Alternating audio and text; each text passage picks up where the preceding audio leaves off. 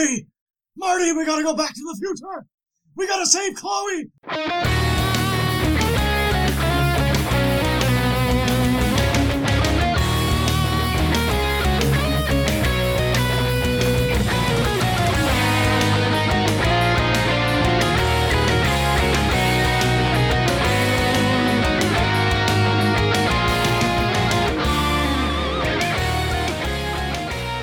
Hello everyone and welcome to episode 24 of the RF Generation Playcast. I'm GreyGhost81 and what follows is our discussion of RFGeneration.com's community playthrough for March 2016. This month, Floyd, Steven, Rich, and I are joined by special guest J-Rock the Game Rocker to discuss the modern point-and-click episodic interactive drama known as Life is Strange.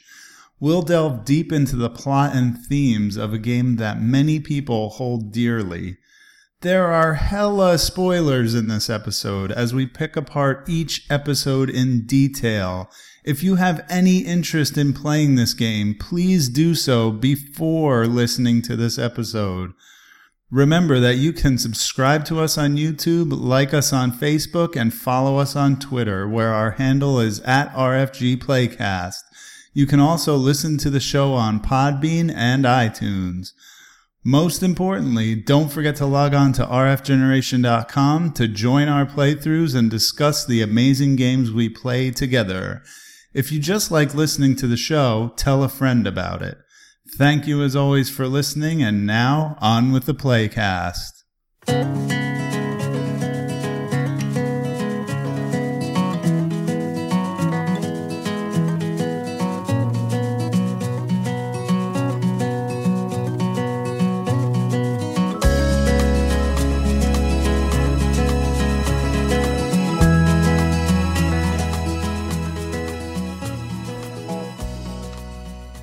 Sunday night.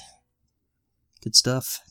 Sunday, I'm your excellent host, Single Banana. And always with me is Floyd. Party on, Floyd. Party on. So, everybody's, I've had quite a chaotic weekend, which I will not get into right now. But it's been interesting to say the least. And, we've had, kind of all of us have had, some kind of neat things going on, very recently. I know Sean just put in a little stint on the Collector Cast. Right, Sean? Yeah, I had the honor and the pleasure of being a guest with Chris and Bill over there on the Collector Cast, talking about my favorite console of all time, the PlayStation 2. So I would love if everybody wants to go check that out. I'd appreciate it. I'm sure they would too. Yeah. It was a really good show. I actually listened to it, and if you're looking for some ideas to get some PS2 games, I highly suggest it. Actually bought Downhill Domination today for $5 complete. And, nice, man. You're going to love it. That game is so much fun. Well, it's already hit with the family. The kids and I came upstairs, and we were all playing it. So, yeah, man, it's a really cool game. I almost bought, what is it, Radiata Stories? Is that right? Yeah, Am I saying that that's right? a good one, too. And it was, I think they wanted like 19 for it complete, and my daughter was like, Daddy, that's too much.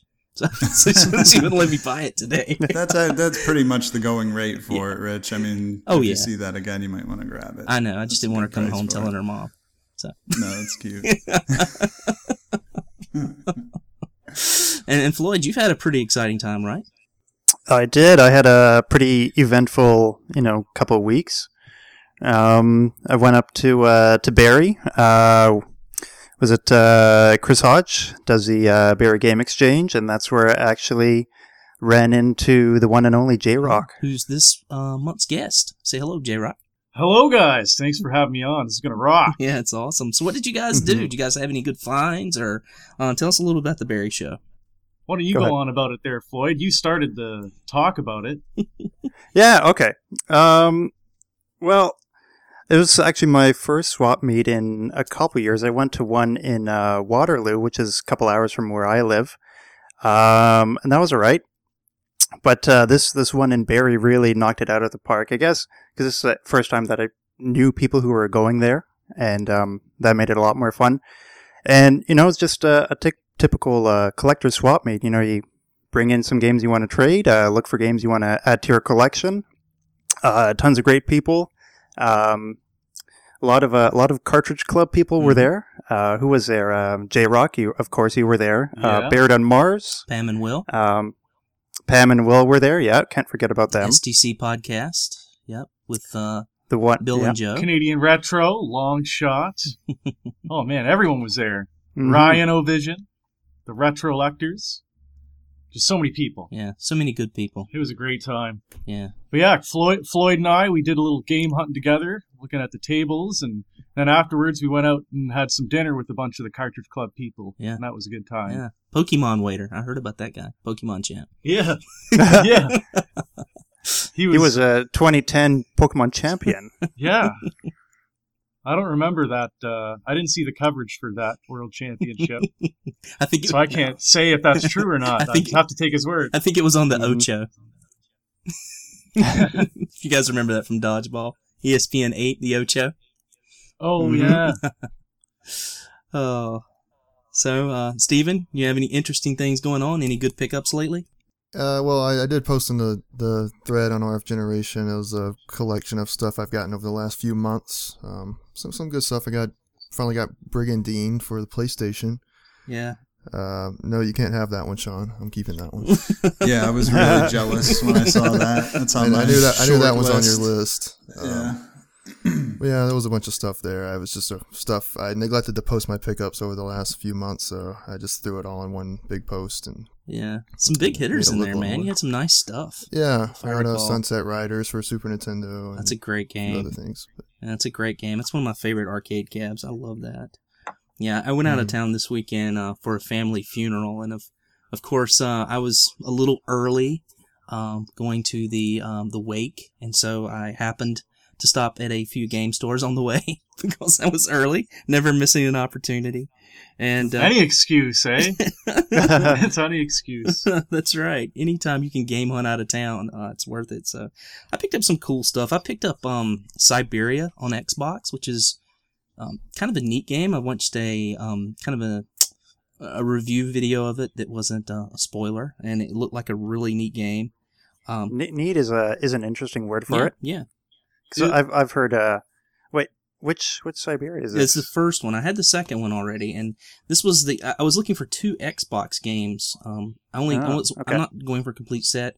I was just looking for a few Xbox games, and Siberia and Dino Crisis 3 were on my list. And I actually picked up Dino Crisis 3 today when I took my kids out today for a while. So I took them. Is that Dinosaurs in Space? It is. Okay. Yeah, I gotta get that one. It's pretty realistic. Good times. I mean, Jason went to space, so why not dinosaurs? I mean, Exactly. They explain that pretty good. I believe it. and one of my better pickups that I thought was really cool was I picked up it was a Kickstarter I missed out on, was the Diamond Trust of London, which was a pretty cool Kickstarter. But of course, I was so excited about getting it, and of course, Duke from Collector Cast is like, oh, I think you can still order that online if you want it. I'm like, man, shut up. I mean, it was an exciting find. So. But yeah, I picked up a few other things too, but I'm not going to go into that. I'll probably post those on Twitter tomorrow. See what kind of reaction I get and that sort of thing. But yeah, our guest this month is of course J-Rock. J-Rock, tell us a little bit about yourself and what you do. Give your show a plug. Hey there, guys. I'm J-Rock, the Game Rocker, and I do a YouTube show. A few months ago, I did up to a year. I did every week a video. Yeah, you did. Like a vlog every week. And I've sort of kind of taken a break from that and exploring different things on my channel. I do everything from, I started with doing tutorials, got really into collecting and learning how consoles worked, fixing them up, did some videos on some Game Boy stuff, and those are pretty successful. Mm-hmm. And yeah, just became part of an online community called the Cartridge Club with lots of great people and just so many people that I interact with, including you gents, on Twitter and such. Absolutely. We're really happy to have you on the show. And I'll tell you guys, this guy's a hell of a super Ghouls and Ghosts player. That's a tough game. And he's got, it's my jam. And he's got actually a playthrough of it online that's really awesome. Kind of step-by-step how to. That's really neat if you're ever interested in beating a very difficult game. Yeah, I'll have to check that out because I suck at that game. It's called How to Rock Super Ghouls and Ghosts, and with that, I just sort of wanted to break the stigma that it's such an impossible game because there's tips and tricks, and it's not that impossible. Yeah, awesome. Well, let's go ahead and get into the game for this month. Of course, we played Life is Strange, which is available on several systems. I'll let Floyd take it away. And Floyd and I were kind of talking back and forth today, texting, and he had a pretty good question to kind of start off the conversation about Life is Strange. Yeah, I think before we get into the discussion of the game, I mean, let's get some housekeeping out of the way first. Of course, the five of us played the game. In addition to Buried on Mars, who's another Cartridge Club guy, Crabmaster 2000, Engineer Mike, Eric Escapade, Isret 101, Pam, Untrod Tripod. I think he's a new guy on the site. He's been playing a lot of our games recently. Really glad to have him. And the infamous Mr. Wild Bill. Yeah, a few of the Collector Cast guys. I'm kind of surprised they don't play a lot of our games, but it's good to see them show up and play a few. Yeah, and I think what was neat about this one, because a lot of people had played this game beforehand, but they still came in and, gave their 2 cents on what they thought and, what their favorite moments were. So it was a nice discussion we had going on. Yeah, what did you say, 11 pages? I think we hit 11 pages, yeah. That's really good. It's probably one of the more in-depth discussions we've ever had on the game on the site, and we keep seeing participation grow and grow, and that's really exciting, I think, to all of us. This is kind of what we envisioned when we started doing this a few years ago. We've been doing this for quite a while, and it's really, really nice to see the participation grow. So, and we can all be together and put forth that effort. It's nice. Yeah. I also put out a quick tweet on our Twitter page asking if anyone wanted to ask us some questions, and Bill actually asked us. He said that given the successful conversations we had for this game, if we're considering doing more of these narrative, story, adventure type games in the future. And personally, I love the genre, so I would be very, very happy to play more games like this. I don't know about you guys, but what do you think? Should we play more of these sort of point-and-click narrative decision-based games? Yeah, I mean, I love these type of games. A lot of fun. Probably the most recent experience I've had with them are probably the Telltale games. Wolf Among Us was one that I thoroughly enjoyed. My wife and I played that together, and we loved it. And my wife actually sat in on with me on this game too. Somewhat. I'll explain that later, perhaps. But yeah, I love Wolf Among Us, and I've played some of Walking Dead.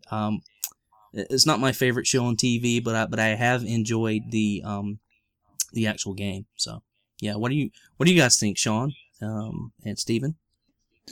Yeah, I think these types of games lend themselves really well to the conversational aspect of our playthroughs, as we saw here. I would have no objection to doing a game like this again. I really kind of hate Telltale games for like having a product that has the potential to be so good that actually runs like complete, garbage. Like I have a real problem with the engine that they refuse to upgrade. That I hear now they're finally upgrading their engine, but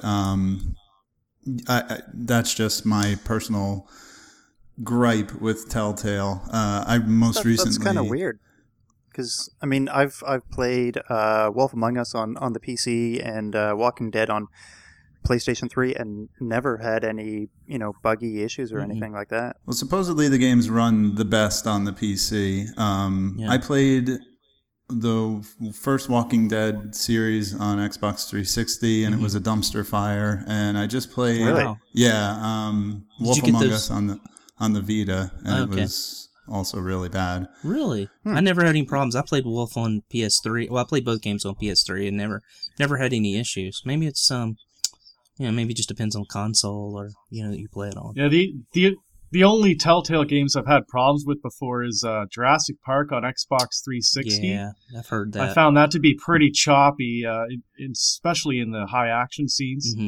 And Back to the Future on the Wii. I don't know if the Wii version is all buggy or whatnot, but yeah.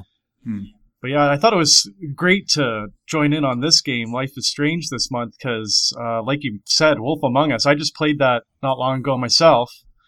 And, of course, The Walking Dead Michonne came out, and I was playing along with the Cartridge Club Alan Wake, which is episodic. It's just like everything's episodic right now. It's crazy. Yeah. So Yeah, we did an episode on Alan Wake. Actually, I think, Floyd, you hosted that, right? I did. That's actually one of my favorite games. I think it's decent. I expressed that over at the Cartridge Club, and that's probably one of the few games that have really gone down the rabbit hole for. Yeah. I really went way off on the deep end for that one, just researching things and coming up with my own ideas. And there's a blog that I don't know if it's by the developers or not, but it's called This House of Dreams. And it's all about Thomas Zane. It's like this lady buys a house and she finds Thomas Zane's diary entries and his mementos and stuff. Really cool. I love how Remedy can build a world around their ideas. Yeah, that was one of the games that I didn't get to play. I didn't join the conversation for that either. I didn't get to play because I didn't have a 360 at the time. But I actually watched an entire playthrough of that game. Watched it. So I really enjoyed it. But anyway, I guess the point is, Alan Wake, cool game. Check out our episode. If you're listening to this, we actually have an Alan Wake episode. And I think that goes along with Castlevania Symphony of the Night as well. So I think so, because that was a good Halloween episode. Oh, thanks. Thank you. Yeah, just listen to it. Yeah, check it out. All right, so back on track, Floyd. Yeah, we gotta talk business here, Get us back on the rails, man. Yeah. So Life is Strange is available on the PS3, PS4, the PC, Xbox 360, and Xbox One. Actually, the current gen, PS4, Xbox One are a physical copy of the game, where you get artwork and the soundtrack, which we'll probably talk about the soundtrack later. But it's nice that an indie game like this that started digital only got a physical release. I'm sure a lot of collectors were really happy about that. Mm-hmm. So, Life is Strange was developed by Doten Odd Entertainment, and it was released episodically between January 2015 and October 2016. And it came at a time after the developer made a game called Remember Me, which was met with lukewarm responses. Kind of took on that formula of the rocksteady rhythmical combat. But I've done some research into this, and some people really like this game, and some people are kind of just meh about it. But in that game, they had a really cool concept, which they called the memory remixes, where you would enter somebody's memory and just alter things. So that would alter physical in-game events. And they took that theory and really expanded on that in Life is Strange with the time rewind mechanic. Mm-hmm. That's interesting. I mean, I've heard of the game before. I haven't played Remember Me. Has anyone on here played Remember Me?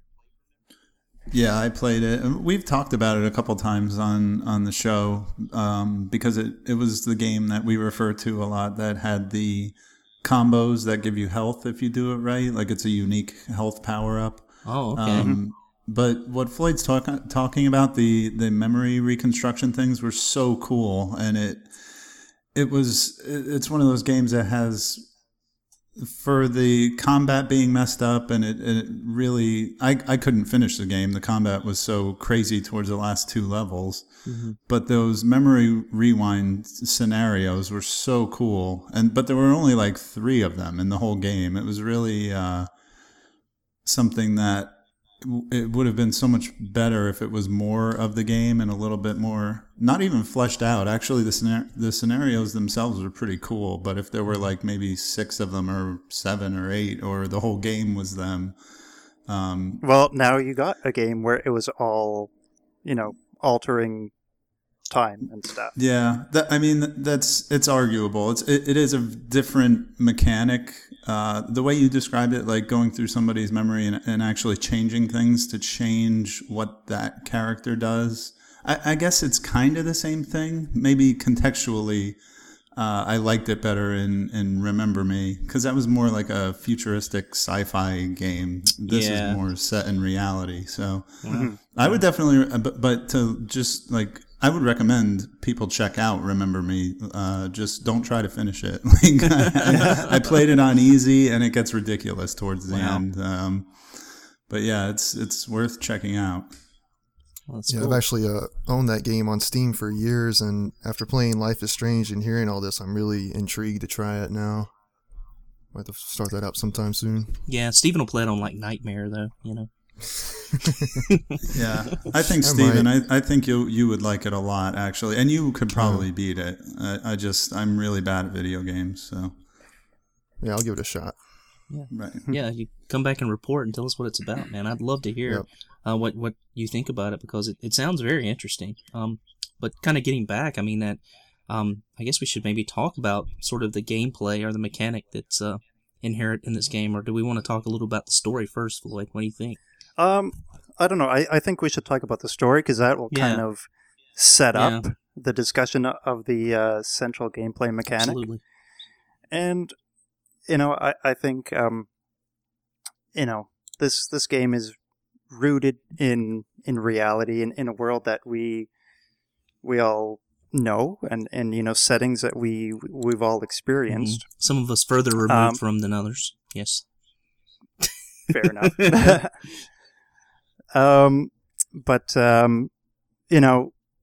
playing this game kind of got me thinking, like, especially because of the core mechanic of rewinding time. I thought, I kind of reflected on my high school days and, wondered if there was anything that I would do differently. And so I kind of want to ask you guys, what were you like in high school, or what memories did you take away from that? That's a fun question. Who wants to start? J-Rock, we'll let our guest start on that one. Oh, I was I was rocking his dude around. Of course. Seriously, I made friends with everybody. As class president, friggin' rocked the Battle of the Bands, won that. Oh yeah, things are pretty good. Is this true, or is this how you imagine? This is all true. Like? Oh, awesome! No, this is all true things. That's amazing. That's amazing. I could see you as class president, though. I mean, you're very you're very awesome. I mean, like from the videos. I mean, what you see in the videos is what you get in real life. It's from what I hear from everyone from the Cartridge Club and Floyd. Same guy, same nice guy. I'm flattered. Yeah. Good thing the cameras aren't on, because I'm blushing. With no pants on. May or may not be wearing pants. All right, so everybody else, yeah, let's hear about it. It definitely brings back, brings you back to high school. And what sort of things go on there? So yeah, it was a trip. Yeah, playing this game. Yeah, I'm trying to think, like in high school, how I was very studious. I was a very good student in high school. I played sports. I played football. I wasn't really a jock. I wasn't that good at it, but I played anyway just because I think I like to take my frustrations out on people after school. So that was kind of fun, my teenage frustration. So I wasn't the type of people that were sort of portrayed, the jocks, the dumb jocks that were portrayed in this, stereotypically portrayed in this story. But that was probably how I was in high school. I think I was liked by a lot of people. I kind of did my own thing, but still fit in. Listened to a lot of Nine Inch Nails in high school, so I had long hair. So If you can imagine that. You've seen pictures of me. Right on. All right. Yeah, I was actually a time-traveling lesbian mass murderer, so I can totally identify with everything in this game. Is there anything else to be? Now, did you murder everybody with your powers over nature, or what was it? Well, sometimes I would convince other people to murder the people that I wanted to be murdered, or just... So it's not your bad thing. Yeah, well, sometimes you got to rewind and just murder them over and over again because it's so satisfying. But no, I mean, I can kind of relate to Max as like the quiet, awkward, shy teenager. Like I didn't have a talent like she did for photography or really anything. I played music in high school. That's a talent. Well, I don't know how talented I was, but I guess that was my thing. I play guitar, drums, Sweet. pretty much everything. Rockin'? Yeah, I was rocking. But yeah, I can relate to our main characters here, Max and Chloe here. I don't know if did anybody go to a private school or a parochial school? I went to public school, so Yeah, I did public. I went to a Catholic school. That's private. okay. That's kind of private-ish, right? This was more like a university high school, though, in the game, right? But yeah, I mean, you probably had a closer experience to what this is like. Except did you live at home, or was there a campus for this particular place? No. I lived at home. Yeah. I mean, there are schools like that, not too far from where I live. Sure. But no, my high school experiences were, I was, you might be surprised, but I was not one of the popular kids. No way, bro. In my head, I thought of myself as like the Chloe type, but I was definitely more of a wallflower, like Max. Yeah. More introspective and sentimental and all that. But no, they were fun years of my life, and you know, I look back on them fondly. Yeah, awesome. How about you, Steven? Yeah, I'm kind of the same way. I was kind of shy kid, kept to myself a lot, and I probably bordered on antisocial, honestly. But that's not to say I don't think I was unliked. I got along well with people, and I had my few friends that I had. But yeah, I was kind of the opposite of J-Rock. I wasn't the class president, so. But you were a rocker. I was. I had Yeah. my Metallica shirts, and Yeah. And you play guitar too, so. I do. Yeah. Off to Never Land. Yeah. There you go. Oh, because I went to a Catholic school, we had to wear uniforms most of the time. But when we didn't have to, it was always like a Megadeth shirt or like Children of Bodom. Or... So even though I was a bit of a wallflower, I was always ready for the mosh pit, Shaka Bra. You wanted people to know that you were hard. Yeah. I know Duke will be happy to hear that you wore the Megadeth shirt. We go back and forth about which is better, Iron Maiden or Megadeth, and he's a Megadeth guy. That's tough. Whatever. I love them the same. I don't love I Megadeth. have to. I don't think I can choose. Rest in peace. That's a story for a different time, though. I guess we should probably put it back on the tracks. That was fun, though. That's a great question, Floyd. All right. So, it kind of leads into what the major theme is of this game, and it's sort of like, what if you could do something differently? What if you could prevent a certain event from happening? What if you could save this person, or what if you could betray this person? If I could turn back time. That would have been a J-Rock better gets it. soundtrack than what we got in this game. Oh, come on. You guys are so hard on the soundtrack of this game. It's not that bad. It does not rock. It doesn't rock, but it's not that bad. It comes close to rocking. Let's just say, Well, let's talk about the soundtrack. I mean, why not? We can talk about it a little bit, right? Are we getting to it? Am I getting too far ahead of myself in talking about it? No. We don't have to go in order here. We can talk about the music first. We're there, right? All right. Sort of. So I'm the curious. music's great if you're having trouble sleeping. It's not rocking. I agree, and I understand people's problems with the music. My thought on it is I'm not ecstatic about the music choices per se, but I do like the way the music's used in the game. because I feel like It totally fits the tone, yeah. yeah, I feel like it's used very cinematically. Like with the opening scene, like the music starts when you go out into the hallway, and it feels like an intro to a movie, which this game is very much like, right? And yeah. Yeah, that's a good point, and I think we'll touch on this later when we go talk about episode 5. Because if there was any episode that felt like a movie, it was definitely episode 5. Sure. But yeah, I think it's really good how they pulled off that, cinematic feeling. I like how Max steps out of her classroom and says, welcome to the real world, pops in her earbuds, and retreats into her own world. I mean, because that's so realistic. I did it. Yeah, right? We've all sort of been there. It doesn't have to be at school. It could be like at work, like Rich is sort of going off into his own world, playing Ys on his lunch breaks, right? Yeah, and I listen to music and podcasts while I'm working during the day too. So I mean, I'm kind of in my own. So world you're at work. always in your own bubble. I'm always in my own bubble at work. Yeah, I mean, I agree with you guys, and a lot of people on the thread didn't like the music as well, and I completely agree with what you guys are saying. The music isn't fantastic. I think it kind of fits with the game and the story.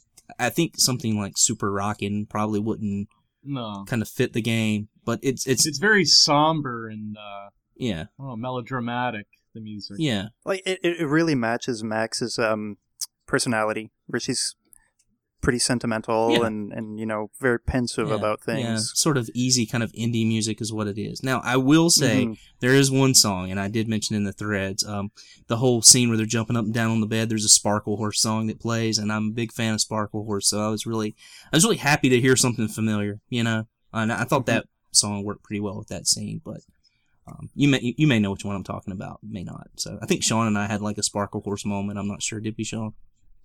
I like that band, and not all of his music. Like he had the slow acoustic jams, and he had some rockin' songs. Sure. Yeah.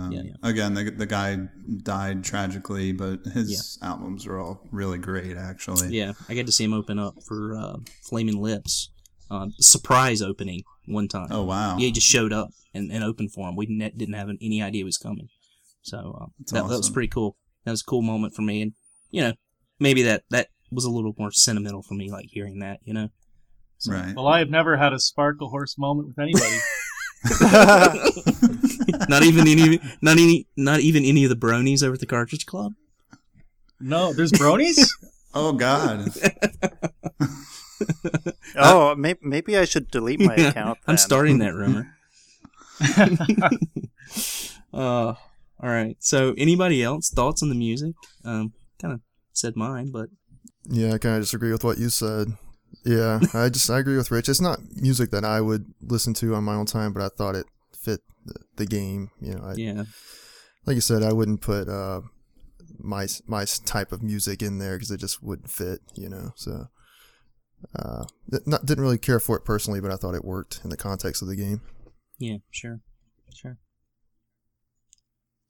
Yeah, I know. I kind of I would have to agree with all of you. I mean, I'm a little bit, I guess I would say more, on the side of that sort of indie music. I mean, I'm very open with my musical, genres. So, but I liked it. The only thing I don't like, and I don't like this because it was actually done so well in the game, is that, it went from a soundtrack that I like to a soundtrack that I almost don't like because it almost brings out, it's a bit of a tearjerker. Yeah. Well, then it's effective, though. I mean, and I get what you're saying. Some of the more dramatic moments are really helped by the musical choices. Mm-hmm. So, yeah, let's get right into the gameplay. Sure. This is a, I don't really want to say Telltale style, but I guess it kind of is. In the I guess in the aspect of making in choices, a very broad sense, but right? It's more a point and click, though. It's got a lot more of that than Telltale typically does. Right. Yeah.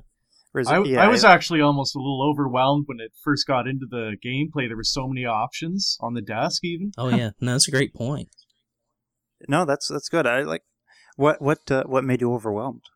Oh, just like, you could look at this thing, you could open this thing, you use your camera, look over here, your friend, just so many things you could do. Yeah, and everything you can either you can look at it or touch it or turn it or turn it on, turn it off. You have the option to look at it first, then get a little comment from Max. Yeah, Mm-hmm. yeah. Some things having value, others just kind of there for setting purposes, right?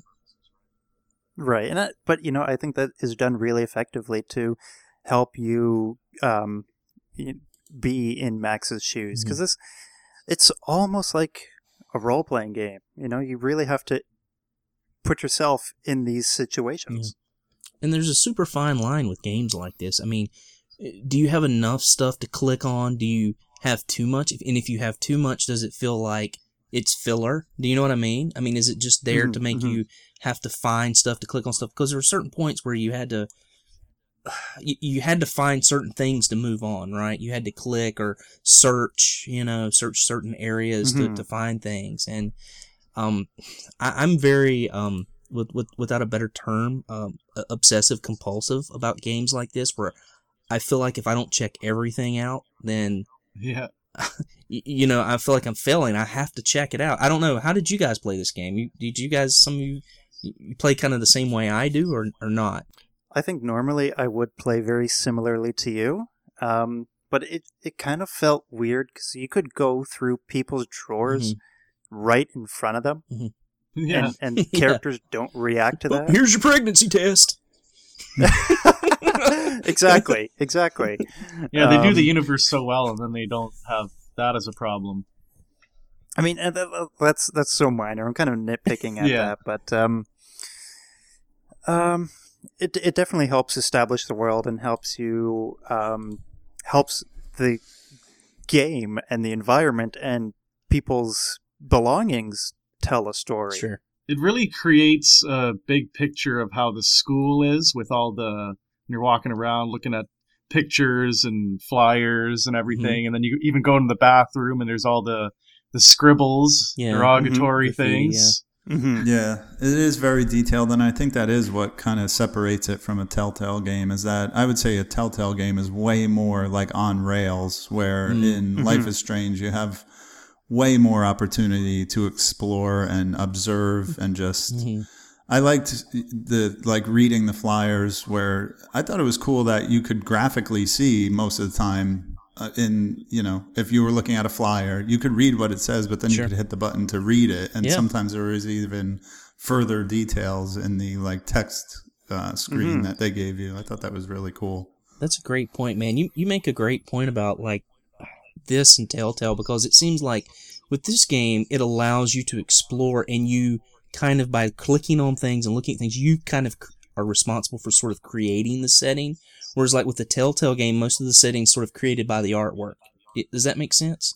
That's totally. A really good point, because it's sort of like in Life is Strange, all the ingredients are there for you to sort of discover and create the world. Whereas in the Telltale Walking Dead or Wolf Among Us, everything's all created and you're just funneled along from plot point to plot point to plot point. Yeah, there was one scene, and I remember this. It was the one before you go swimming in the pool, and there's a bulletin board. It's like lost goggles, can't find them. And I went through the boys' bathroom, and I took I went into one of the stalls and took a left turn and looked down, and I found the goggles on the floor. And it didn't. It didn't let me pick them up, but it said, "Oh, here's the goggles that so and so is looking for. Maybe we shouldn't do that right now, but make a note of that," sort of thing. So it kind of made the setting a little interactive. It didn't add anything to the story, and it wasn't one of the little, sub-menu things. Did you find the goggles? It wasn't one of those things, but, it's just a little kind of touch of something the developers added, which I thought was kind of cool, kind of nice. Somebody lost a backpack, too. Oh, okay. Did you find that? Yeah, no, but I saw their flyer. I wish I could have helped the guy. I mean, probably had all their schoolwork in it. I know. He's gonna flunk. But that you should have class grabbed now. those goggles. There was a reward, I think, for the goggles. Yeah, it's what it said on the flyer, but it wouldn't let me grab the goggles. I was a little disappointed, man, and I'll be honest. Well, I watered my plant and it lived. Oh man, I didn't water it until Act 2 and it lived. So Me too. I killed it. Yeah, I mine died gave it too much love. Same. That's okay. You killed it with kindness. It's the best way to kill something. So Sean and Steven, how did you guys? I mean, how do you guys play this game? I mean, are you guys searching out everything, or you just guys kind of just get bits and pieces? Yeah. You just get what you need and move on? You guys know how I play games. I'm completionist. I explore. So I actually agree with what J-Rock said about it feeling overwhelming at first because there's just so much to interact with, and I want to interact with everything. I don't want to miss anything. So Yeah, there's, like you guys said, there's so much detail, and just there's like a ton of flyers on the wall that you can just look at, and it got a little exhausting trying to go through it all, but I just felt like I didn't want to miss anything. So you read all the flyers, and I you probably did. I mean, maybe I missed some, but and you looked at the TV and yeah. got that quote where it says Final Fantasy Spirits Within is an epic movie. Oh, I posted that on Twitter. I saw that movie in theaters when it came out, and I was Me too, disappointed. dude. Me too. On both points. Yeah. I liked it. It looked good, but it certainly wasn't what you were expecting. Yeah. There's going to be another Final Fantasy movie. Yeah, that's right. Hopefully this one's good. The preview looked but better, yeah. Yes. But apparently, like, this was not Square Enix saying, you got to put this quote in the game, you know. This, one of the art directors or something like that apparently really likes that movie. Oh, that's interesting. I was just gonna say that I had forgotten when she made that comment that this was published by Square Enix until like just now when we're talking about it. So I was kind of curious about that. Mm-hmm. A lot of nods to pop culture in this game. Yep, for sure. Chloe's license plate, probably the best license plate I don't remember that in the history of video game cars. Out of Time, is that? Twin Peaks. Out of Time. Twin Peaks. Which one? Someone has Out of Time, don't they? Or No Twilight way. Zone. Oh, I know Somebody Warren has Twilight has Zone. the X-Files. Warren had. Oh, right? Yeah. Yeah. I think they all have little weird names for their license plate. There's a. I think in the diner, somebody graffitied like "Fire Walk with Me" or something. Oh wow. Yeah. Oh, yeah. That's The awesome. Twin Peaks movie. That was one of the collectible photos you can take. Mm-hmm. Yeah. And well, you know what? Since the Collector Cast guys were actually playing Alan Wake, which has nighttime scenes and a lighthouse scene and a Twin Peaks vibe, you know, I love Alan Wake, but I think this game did the Twin Peaks inspiration better. The town is definitely more alive. Yeah. Mm.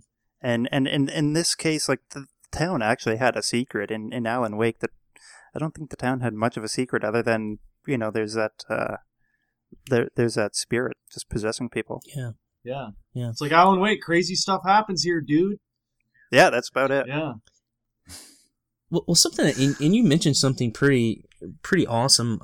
And something I wanted to mention when we did our folklore call with Pam is, have you noticed how many games we've played, or how many games you play that actually have lighthouses in the games? Mm-hmm. And that whole idea of the lighthouse and symbolism of the lighthouse, and Coming sort of in June, BioShock Infinite. does that have a lighthouse in it as well? Oh yeah. It does. You enter the game world through a lighthouse. Yeah. It's a very symbolic image, you know, because I mean, you think about it, how many towns actually have a lighthouse? But for, you know, so many games actually have one. My town does.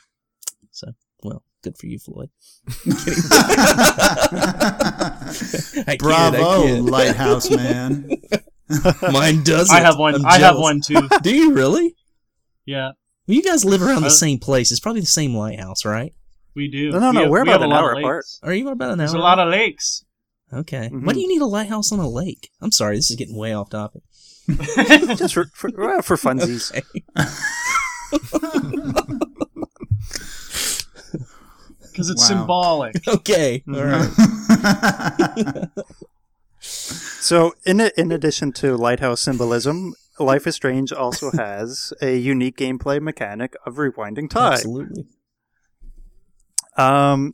Now, at first, when the game was announced and it was said that you can rewind your choices and replay them differently, I'm sure everybody thought, well, that renders all decision-making pointless.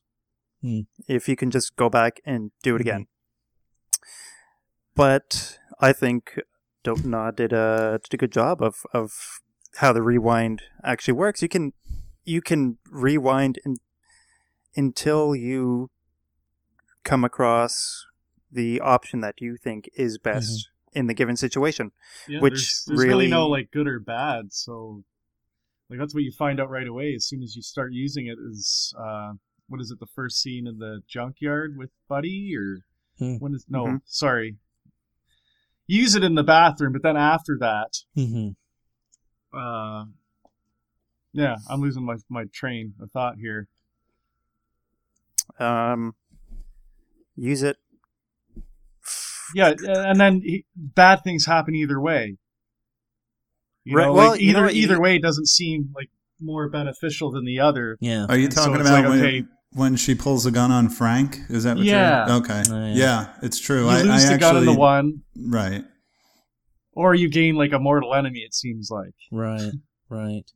Yeah, the first time I remember using the rewind mechanic, other than and I guess we should go ahead and talk about episode 1, but the first time I remember using the rewind mechanic was with the principal. It's like whether you tell him or not that the kid was trying to, what was the kid's name? I can't. Nathan. Nathan, That Nathan yeah, had a yeah. gun. Yeah, that Nathan Oh, had I a hate gun. Nathan.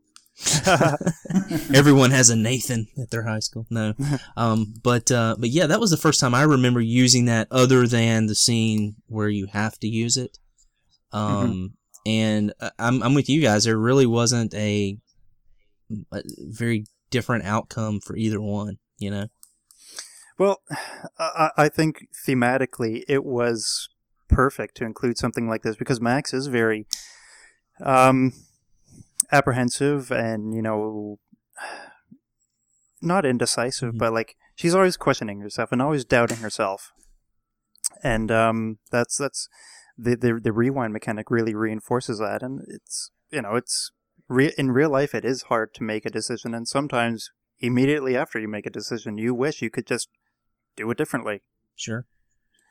But anyway, I went from thinking this mechanic is pointless and it's going to make all decision making, meaningless. So I put a restriction on myself where I would only use it for like puzzle solving or anything non-decision based. And I gave myself that restriction after I talked to the principal. Because, I ratted Nathan out at first, and I thought, maybe, I'm going to make an enemy here. Yeah. So I rewound and, said, like, nothing happened, or I can't remember what the other option was. And I didn't like that, so I rewound again and ratted Nathan out again. And Perhaps we should say the first instance that she finds out she can use this power. Well, right, yeah, no, that's good. Thanks for getting us a little bit more on topic. Yeah. Because Max goes into the bathroom and overhears a pretty heated discussion between Nathan and, at the time, this unidentified punk chick. And Nathan pulls a gun on the girl. He shoots her, and Max freaks out and discovers that she has this ability to manipulate time. And so you go all the way back to waking up in class, and you have to do that all again. And this time you use your power to save the girl. I wasn't really getting grabbed by the game until that point. And then I was like, wow, this hook's pretty interesting. That's a good point. Because I think that's sort of where I got that's where it really hooked me too.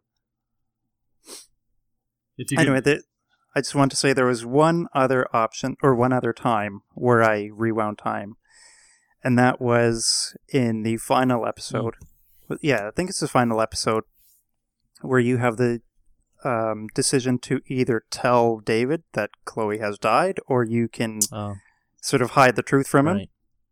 And I'm an honest guy, and I do believe in telling the truth, and I brought those values into my experience with the game, and so I told him, and I saw how it really affected David, and I thought, you know what, I gotta reverse this. I gotta protect him from the truth. This is too much for him to bear. So I rewound and told him that Chloe's okay. Well, there's an interesting mechanic about this game that I want to bring up too before we go any further. And you could rewind time, but there were certain times when you only got a few chances, and then after that you were stuck with your decision. Did you guys run into that? I did. No, okay. Never. Because I only rewound like once or twice. Okay, so at the end of the first chapter, I believe, is where you have to sign the document, right? The confession. Is that right? Is that the end of the first chapter or the second? Yeah, that's the first. Is it? Right? Okay. No, that's the second. Wait. I thought it was the Yeah. second. I think it's a Is that second. the second? Okay, so I went through and checked out a few people's stories, and on the third one, it made me go through with whatever that decision was. It did not allow me to rewind anymore. So I had to go through with that. So there were somewhat some limitations sometimes, which I kind of liked. I kind of didn't, because I'm kind of like, well, if I'm able to rewind all these other times and get away with this, why am I being limited now? Why are you shocking me with this sort of limitation now? And I got limited on the decision to blame David, for what was going on, and kind of rat him out and tell on him at that time. Okay. So, which, I wasn't unhappy with that decision. I didn't cut the game off, and, it was like, well, I'll just replay that portion, but, it was kind of like, well, that kind of sucks, I didn't really get to make the decision I wanted to when I've been able to, during other times, so, yeah. So, you guys want to get right down to the meat and potatoes here? Do you want to talk about the episodes? Sure. All right. Episode 1 is called Chrysalis, and this is the synopsis actually provided by Don't Nod, and it says, Max Caulfield, student at Blackwell Academy in Arcadia Bay, Oregon, discovers that she can rewind time. The episode revolves around her testing her power and reuniting with her old best friend, Chloe Price. The pair set out to find out more about the disappearance of Rachel Amber, the harassment of Kate March, the drug schemes of Nathan Prescott. The friendship between Max and Chloe is put to the test as Max debates whether to reveal her rewind power. Can they save Arcadia Bay from destruction at the hands of the oncoming tornado? This episode sets up this is my personal note. This episode sets up the characters and introduces us into Max's time-reversing powers. That's good. So what did everyone think? I mean, we should mention this game, like a lot of other games, was released in episodes. So, you would download basically one episode at a time. You would wait to play the next episode. I typically don't play games like that. I wait till everything's flushed out and, all the episodes are available before I usually play games like this. But, I'm the same way, Rich. Yeah. You never know what's going to happen. Sometimes these things get delayed, or you're going to forget about them if you played it 3 months ago or whatever. Yeah. I always do the same thing. Yeah, they're going to be crap. I usually, wait for the reviews and stuff to come out, which is kind of explains a lot of my collecting hobby. I don't buy new games just for that reason specifically. And this game has such amazing cliffhangers. Like to finish a game finish an episode, I should say, upon release, and then have to wait like whatever it was, 6 weeks or 8 weeks or whatever to find out what's going to happen next would be just. I've lost interest in games because of that. Mm-hmm. Yeah, like even I can understand that. Ones like I just ran through Wolf Among Us recently because I've started that, played the first couple episodes, then just lost interest because I had to keep waiting. And Mm-hmm. the only one that's being able to keep my attention was The Walking Dead, just because I love it. Mm-hmm. But this one, I had the good ability to be able to play it all at once. Yeah, which is nice. Yeah, it was good. Yeah, yeah.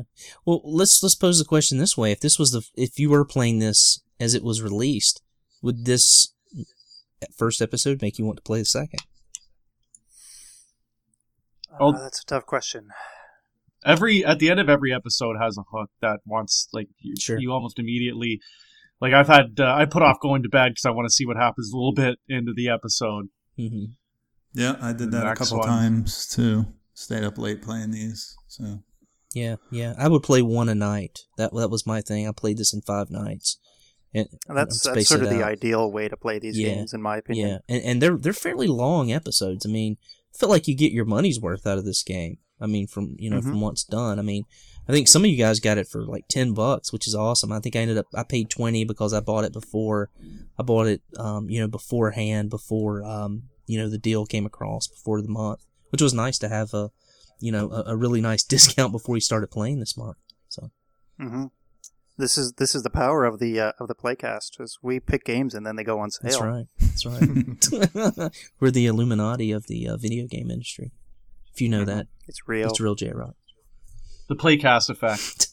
There you go. So, well, I guess what like choices? Like, what were the choices in this episode? Yeah. So you have 4 major plot choices in this game, and they are relating to. The first one is relating to Principal Wells. Do you report Nathan or do you hide the truth? I reported Nathan. Yep, same here. Yep. Yeah. Yeah, All right, we're all Do good the people right so thing. far. Can't be he's running around, acting hard, waving a gun around. yeah. Yeah, you think Okay, you gotta jack that thinks fool. he's all that? Yeah. Yeah. Thinks he's tough. Now there is Victoria's outfit. The context of that is you have a really simple kind of sort of puzzle solving moment where Victoria she's one of like the preppy hot the mean chicks at the girls. school. The mean girls. She's a mean girl, yeah.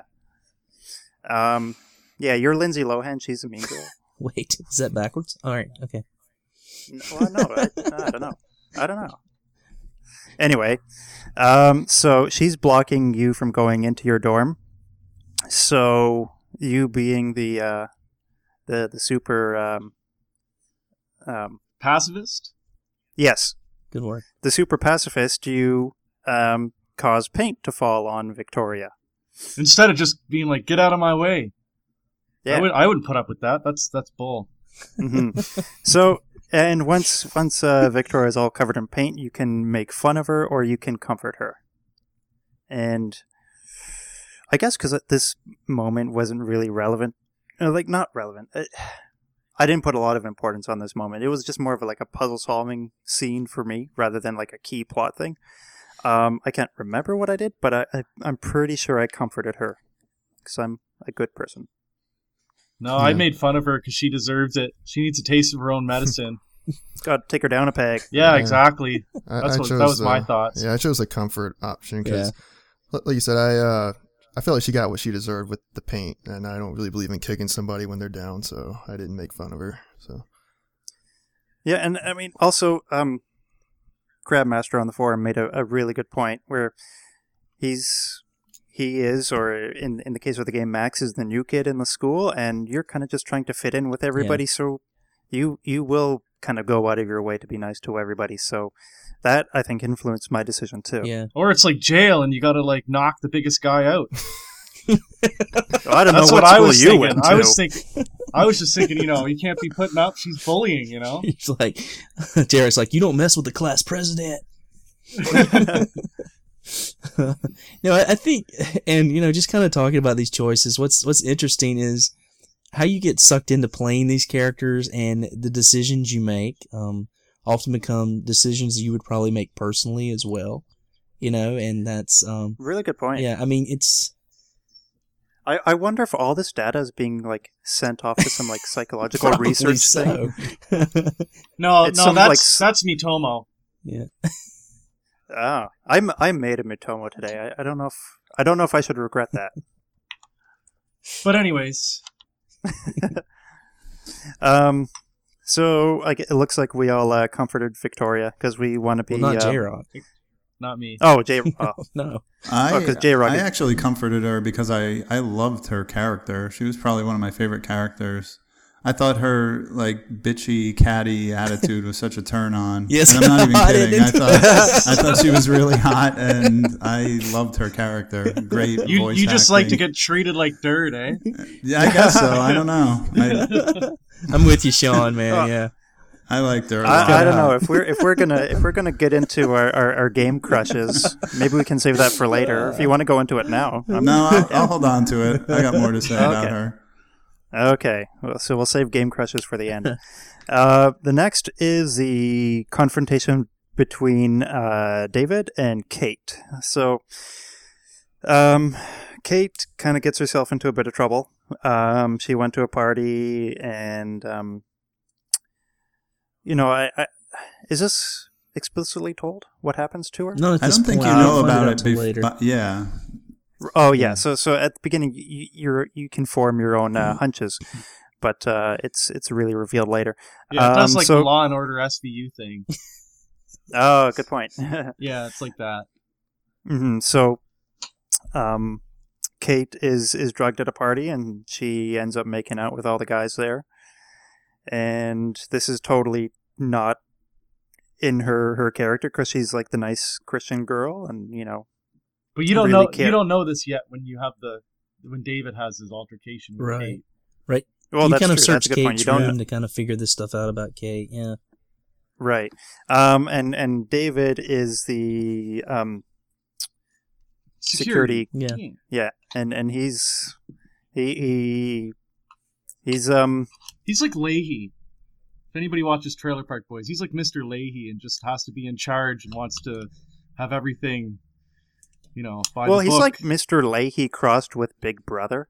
Yeah, he wants to watch everybody with his cameras and Right. yeah, they paint him as a really what's maniacal character. What not maniacal, but Well, that's why he's voyeuristic, step dork.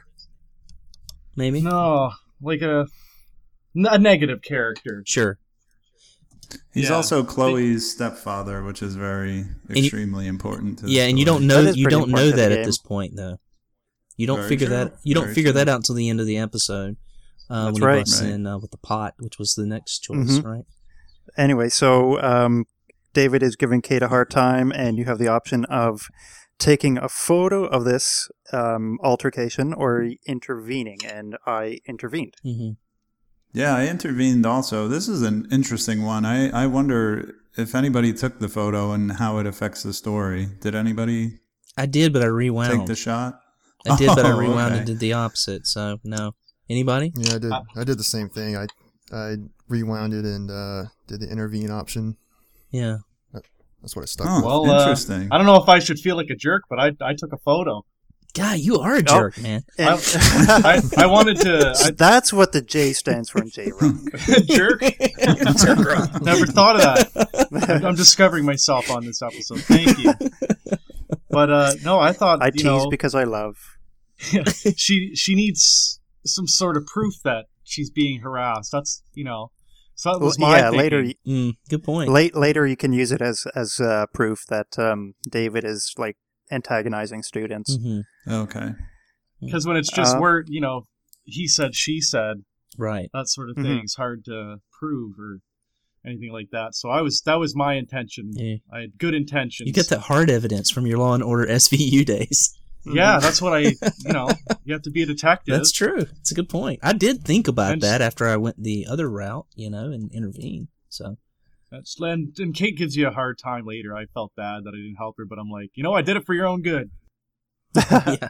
Well, Kate's such an innocent girl, and like you can tell just by her body language in that scene that she's really being beaten down by David, and the game really tries to set you up to really not like David. Yeah.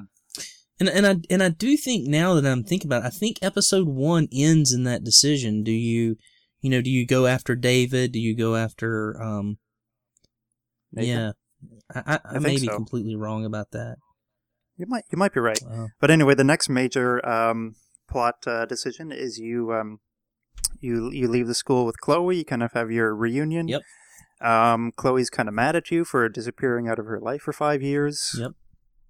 But anyway, you go back to her house and you really discover how much Chloe has changed. She's not, the fun-loving, happy girl she used to be. She's, dyed her hair blue. She's doing everything a typical rebellious teen does. And in this situation, Chloe lights up a joint, and you have the option to take the blame, blame Chloe for it, stay hiding, because Chloe doesn't want. Chloe knows she's not allowed to have guests because her stepfather's, he runs a tight ship. Oh yeah, David's trying to bust you. David busts you. David is trying to bust her, yeah. Or you can stay hiding, or you can come out of hiding and intervene. And I didn't find a hiding spot in time, so I took the blame. Same. I could not find a place to hide. I didn't realize you could until I saw the results screen. It's the But closet, to me- and what happens is you can't get in the closet. But what you can do is when she gets caught, you can rewind, and then there's something in front of the closet you have to move first, and then open the door to go into the closet. Really? Yeah, Okay. you have to use the rewind there. I first tried the window, and Max is like, "Oh, I'll fall and die," or something. then I went to the closet, and she's like, "No, this is such a bad place to hide." Yeah. I think I tried the closet and some stuff fell, and I wasn't able to use it somewhere to hide. Mm-hmm. Yeah. You Interesting. can't Yeah, hide anyways, in the closet. David- Symbolism. David, that's mine. R. It's Kelly mine, will David. teach you that. But yeah, I kind of stayed hidden. I stayed hidden. I wasn't gonna take the okay. blame. Yeah. Forget that. Okay. No, I'm not gonna tarnish my reputation. I stayed hidden at first, and then after I saw the events, I rewound and came out and took the blame. Yeah, you could do that too. That was another option. Mm-hmm. Yeah, I'm not So not then, doing time for anybody. No, Chloe's my friend. Chloe's my girl. So So who threw her under the bus? I would do anything for her. Oh, I did. Okay. I mean, that's not throwing her under the bus. I mean, she did it. You know, why She's should I throwing do you that? under the bus. That's right. Right? She's expecting me to throw myself under the bus. That's not going to happen. No. So how does this episode end? I guess you kind of, enjoy each other's company in your sort of reunion and Sparkle Horse Place. Sparkle Horse plays, and then yeah, You I can take a think it's kinda picture of her, and yeah. So speaking of those optional pictures, did you guys go for them? Anytime 'Cause I I saw the didn't- prompt, I took the Sure. picture, but I wasn't looking Yeah. for it No. at all. Yeah, I didn't go out of my way to take those optional pictures, but if I found one, I took one. Mhm. yeah, me too. Afterwards, it was really easy to go back and get ones you missed. There's a lot of checkpoints that you can start from, and it doesn't take long at all if you like to get all those achievements. Yeah. Yeah. There's one toward the end that's annoying with the photos, but we'll talk about that in Chapter 5 when we get there. Okay. So, but Episode 2? Episode 2, Out of Time. While Max must convince a skeptical Chloe that she can time travel, she begins to experience sporadic loss of her power. Kate Marsh deals with the public humiliation from the student body of Blackwell after a viral video of her intoxicated at a Vortex party is leaked onto the internet. This is the Kate episode. This is the Kate episode, yeah. I'm so glad I don't go to high school in these days with the way social media is. Yeah, That's I true, can't man. Good imagine. point. We talked about how we were in high school. I was a little bit of a kind of brooding idiot, and when you're at that age, and I think we see some of this in the game itself and the writing, something they did very smartly. You feel like everything you say is like kind of important, and you're not old enough to be jaded and realize that like nothing matters in life and nobody cares what you have to say, kind of thing. Yeah. So, man, I'm glad I didn't have Facebook or Twitter when I was in, junior high or high school. That would have been a freaking disaster. Yeah, and I'm Yeah, one of the- Oh, go ahead. Sorry. I was just going to say, just one of the major themes of the game is bullying. Mm-hmm. Right. Yeah, And exactly. that's a big issue these days, especially with cyberbullying being more prominent. Yeah. So It's a very real, like very close to home kind of game. And this hit me in a different way. I mean, I guess I'm the anomaly here, and I'm the one that has kids. No one else has kids on the show, so kind of hit close to home for me. I mean, that's something I worry about as a parent. I mean, it's terrifying thinking about my kids doing that. My daughter's 8. Well, she'll be 8 in May and wants a cell phone, and I'm like, no. I mean, you're not getting a cell Right. phone, but I mean, kids her age already have cell phones. They're already connected to social media, and it's rather disturbing, and that's going to be a even scarier world, when my kids get older. So it's scary enough now, but yeah, it affected me in a kind of tough way. I mean, I wanted to do what I could to save Kate Marsh, and I'm glad I was able to, which we'll get to. I know. That's yeah. So let's get right down to the choices of the episode. You have Kate's question. Kate is at sort of the lowest moment of her life. She's really struggling with the cyberbullying and physical Right. bullying, emotional bullying that she's receiving in class day to day. So she asks Max if she should go to the police and say that she was drugged, or if she should wait for more proof. And I told Kate to go to the police, Really? because this is a big deal. Sure. I think for me, I did the opposite, Floyd, and my reason was this.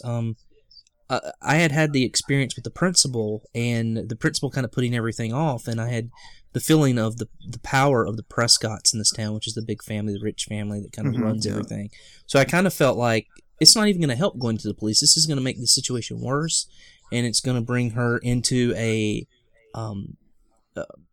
feeling worse because she's not getting the help from authority. You know what I mean? Yep. And I did so the that was my exact choice. same thing for the exact same reasons. Yeah, because I same had the here. same. Yep. Yeah. And I took a lot of flack from her from that, but I'm sorry, J-Rock. Go ahead. I was just going to say, I felt that she would be put in a place of danger if she was to say something, because we've already experienced Nathan in the parking lot at school, Sure. almost getting into a physical altercation with you.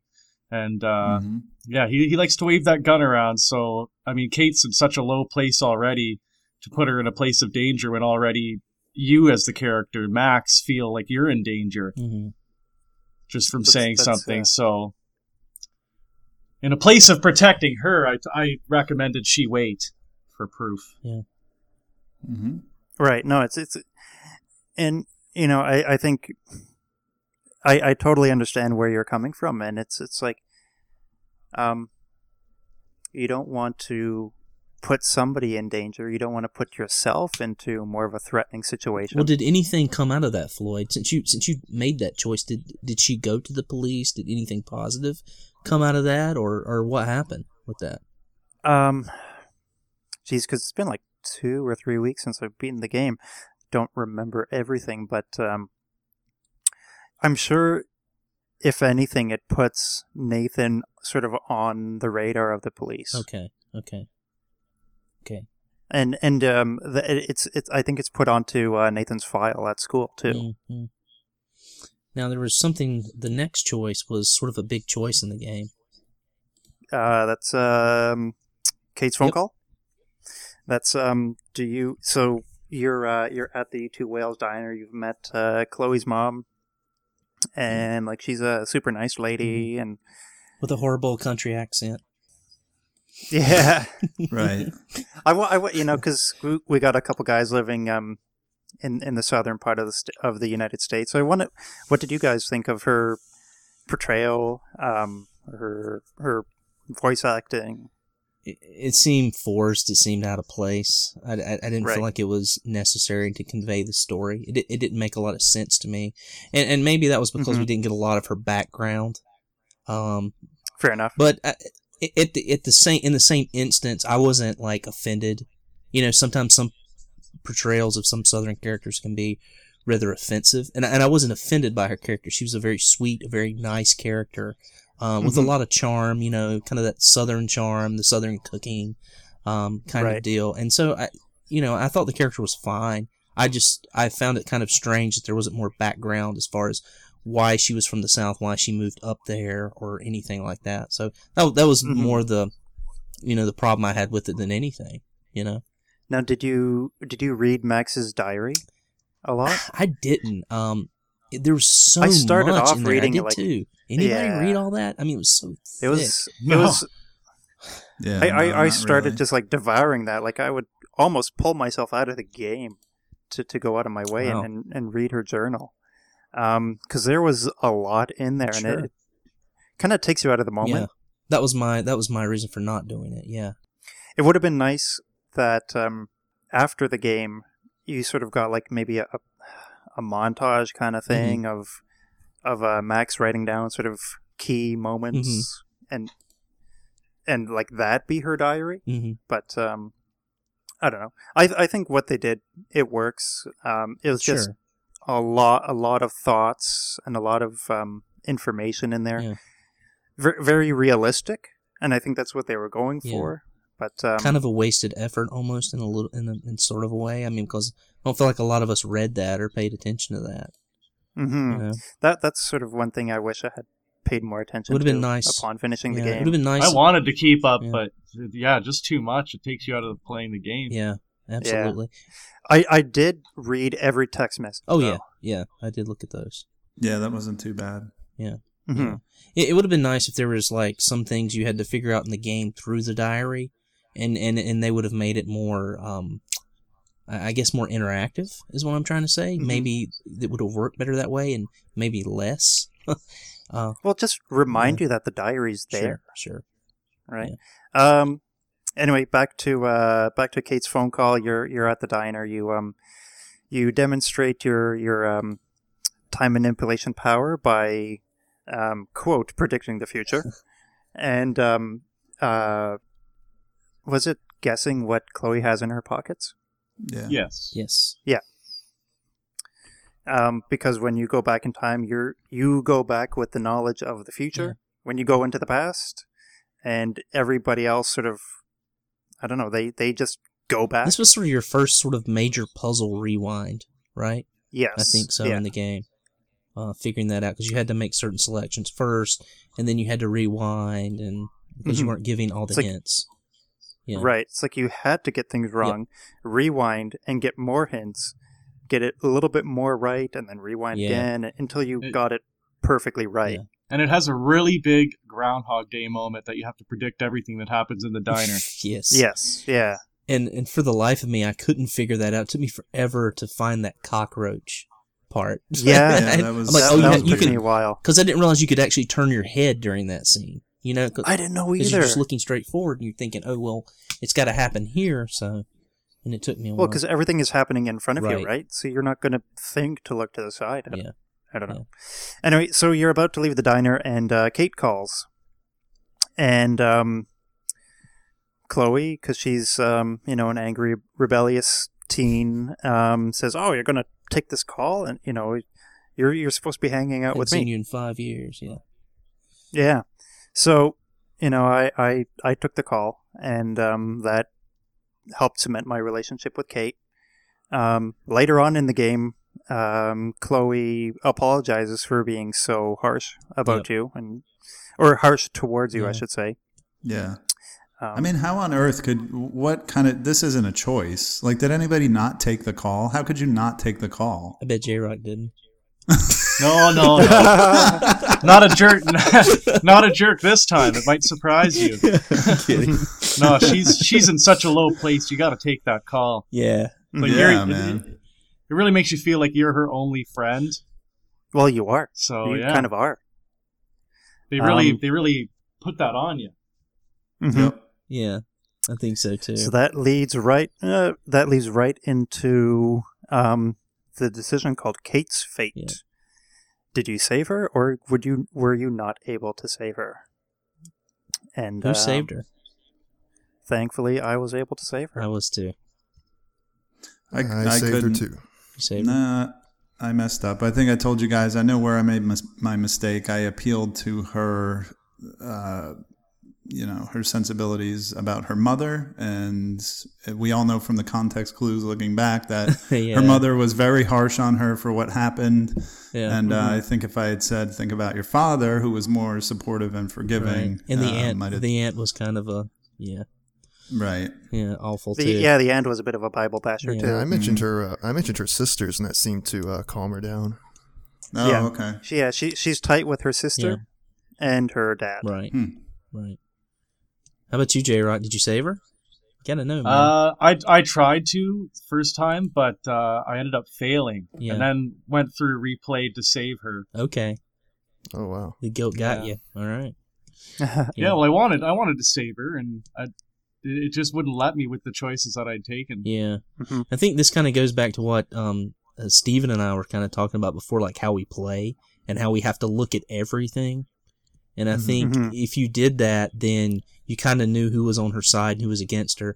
And then there was the other part where there was the whiteboard outside of her door, and you could erase the bad things that were said about her on the whiteboard. And that actually shows up on the ledge scene as well. Yeah. You could also erase the link to her Yep, bathroom mirror. to The- to her sort of slander video. Yep. Yeah, I did that, and I put my own link up there Oh, nice. for my channel. Yeah.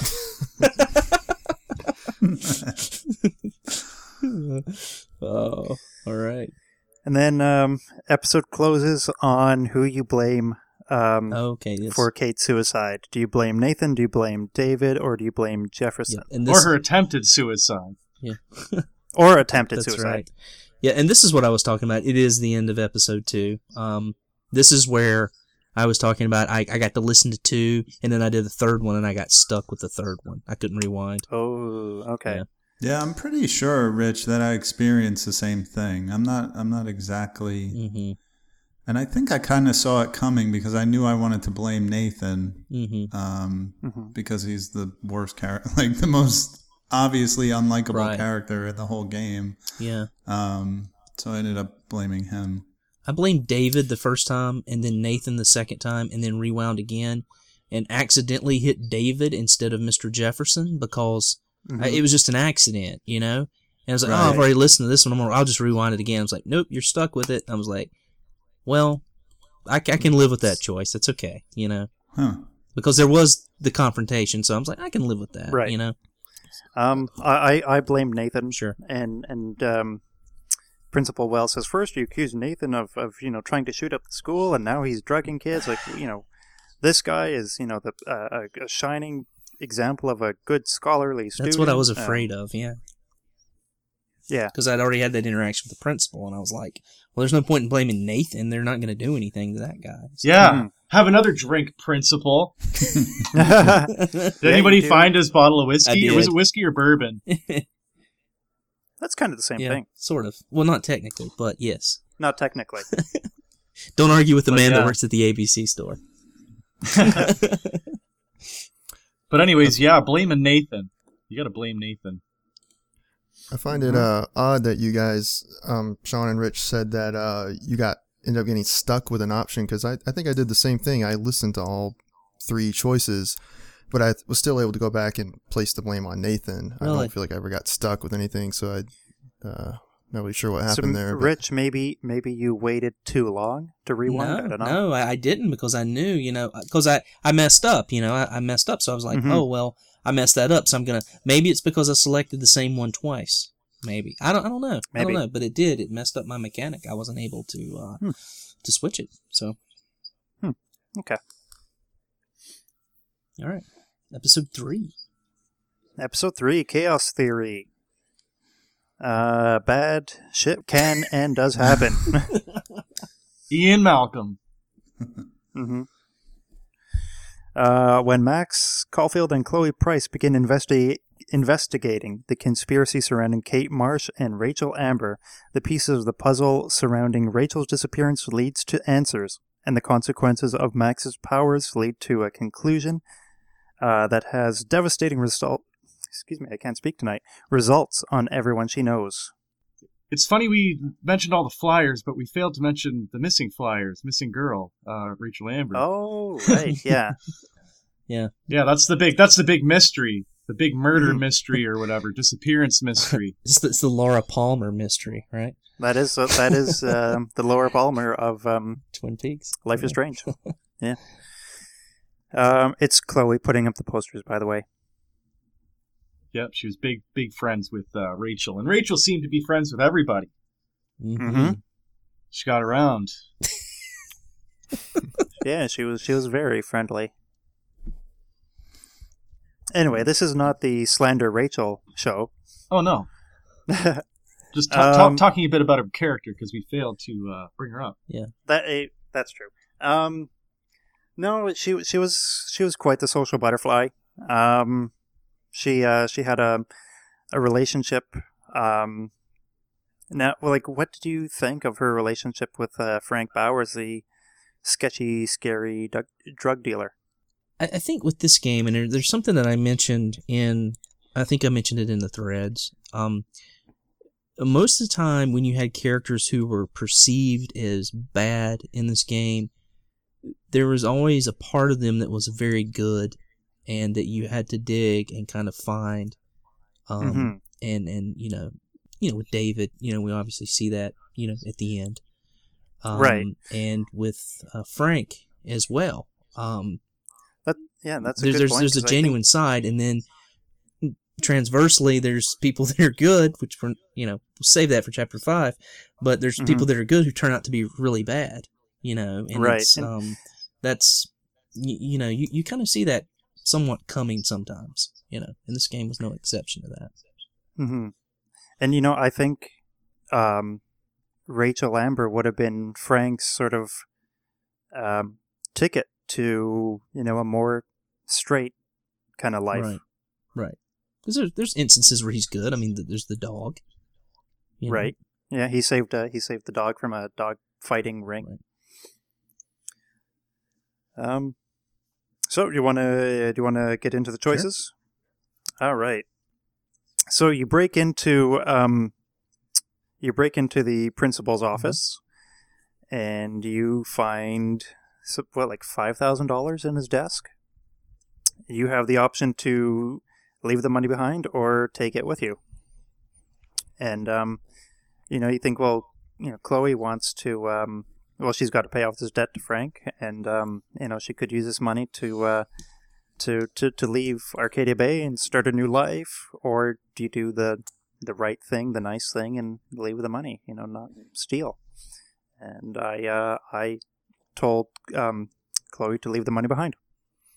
Yeah, of course. Same here. Again, this is kind of like a no. Same like here. You're gonna take $5,000 from a handicap fund? Come on. Yeah, I also thought to myself, like, this is going to be obvious. They'll find out that it's gone. Yeah, I didn't take it either. J-Rock's being very quiet. He's $5,000 richer. Go on, take the money and run.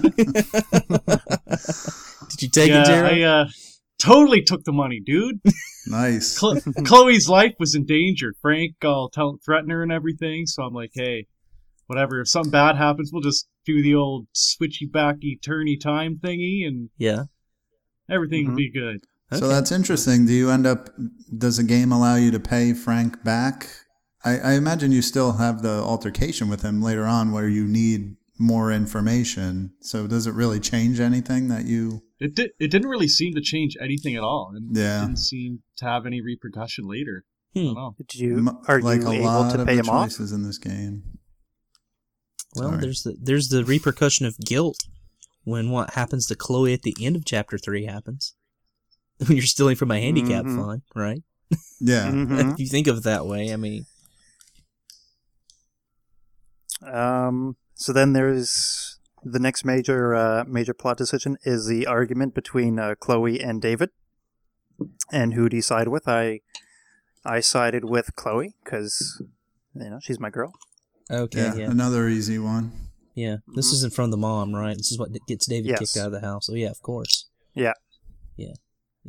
Yeah, I sided with stood David. up for her. Oh, Did you side with David? No, I was going to say we skipped one. Yeah. Did we? Yeah, the We did. most We did. obvious There's non-decision in the entire game. They were 2 non-decisions for me. The Double Dare. Which, do you give Chloe a smooch, or do you not? Of course you do, man. What the hell? Yeah. Who's going to say no to that? Yeah. Exactly. This is what I paid And I for. didn't do this for... $25 well spent.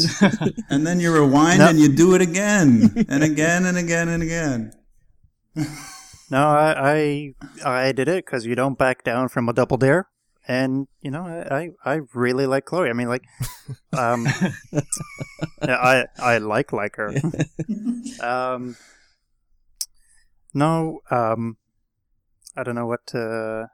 Like, I think Chloe and Max had, like, a really special friendship. And, you know, if something more happens from that, you know, that's okay. Sure. All right. So the next choice, David's gun. David's gun. Now, I don't know how I ended up with the decision that I had, but it's David's gun. Does Chloe have the gun, or does Frank have the gun? And Chloe had the gun in my case. Can Frank get the gun at this point? I don't remember. I don't know. I think if you fail to, like, shoot, Yes. if you just stand there, he takes it out of your hand. You're right. Oh, this is okay. This was the choice I was talking about earlier, but I thought it was earlier in the game, where either way something bad happens. Yeah, You I just lose see in the the gun. notes, actually, we skipped over that one by accident, too. Trying to shoot Frank. That was in episode 2. Oh, Okay, yeah. No, I tried to shoot him. Yeah, same here. This guy's threatening my girl. He's going down. I couldn't do it, man. I can't do it. Couldn't shoot a person. Nice. I'm a guy from the South, and I can't shoot a person. What kind of Southerner am I? But again, this You're welcome up doesn't... I don't think this has any consequence who ends up with the gun, right? Well, I don't know, because later on in episode 4, Yeah. you have No. you have an altercation with If you Frank. don't shoot him, Frank ends up with the gun. Okay. yeah. So then I He guess takes it he's from waving you. it at Yeah. you. He takes Right. it from you. Yeah. Oh, and if you okay. try to shoot, it just clicks because you don't know how to use guns. Okay. Yeah. And I wanted to keep the gun because Nathan's a threat, so I thought it'd be better to have that defense tool for defense purposes. Of course. Yeah, only. All right, episode 4, The Dark Room. Max realizes that changing the past can lead to painful consequences, and that time is not a great healer. Her investigation into the disappearance of Rachel Amber begins to reach a thrilling conclusion as she finds the dark room. Will the answers lie within, or will there just be trouble? Find out next time on the next exciting episode of Dragon Ball Z. Sorry. This No, it's okay. Don't apologize for that. That was perfect. no, for me, I mean, this is probably like the climax, right? I mean, this episode. This was a very climactic moment. yeah. I mean, because this is the end of chapter 3. You go back in time to stop Chloe's dad from taking the car and getting into that accident that killed him. Yeah, that's a very big part of her character that we failed to touch on earlier as well. Is that in the time that you've been away from school, she's lost her dad, and Mm-hmm. pretty much you were her best friend and hadn't talked to her. So Mm-hmm. Yeah, That's she why lost her she's dad, so she lost her different. best friend. Yeah. Yeah, and one thing we should mention at the end of episode 3 is this is the first time you get to use the mechanic where you can look at a photo and actually go back in time. And Mhm. and this is what happens. This is where that takes place.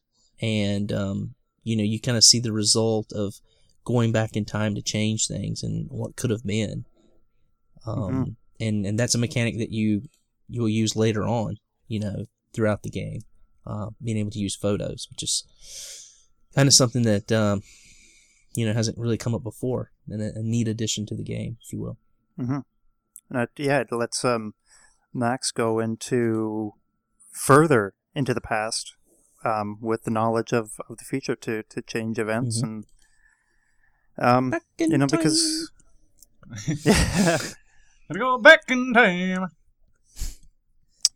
So you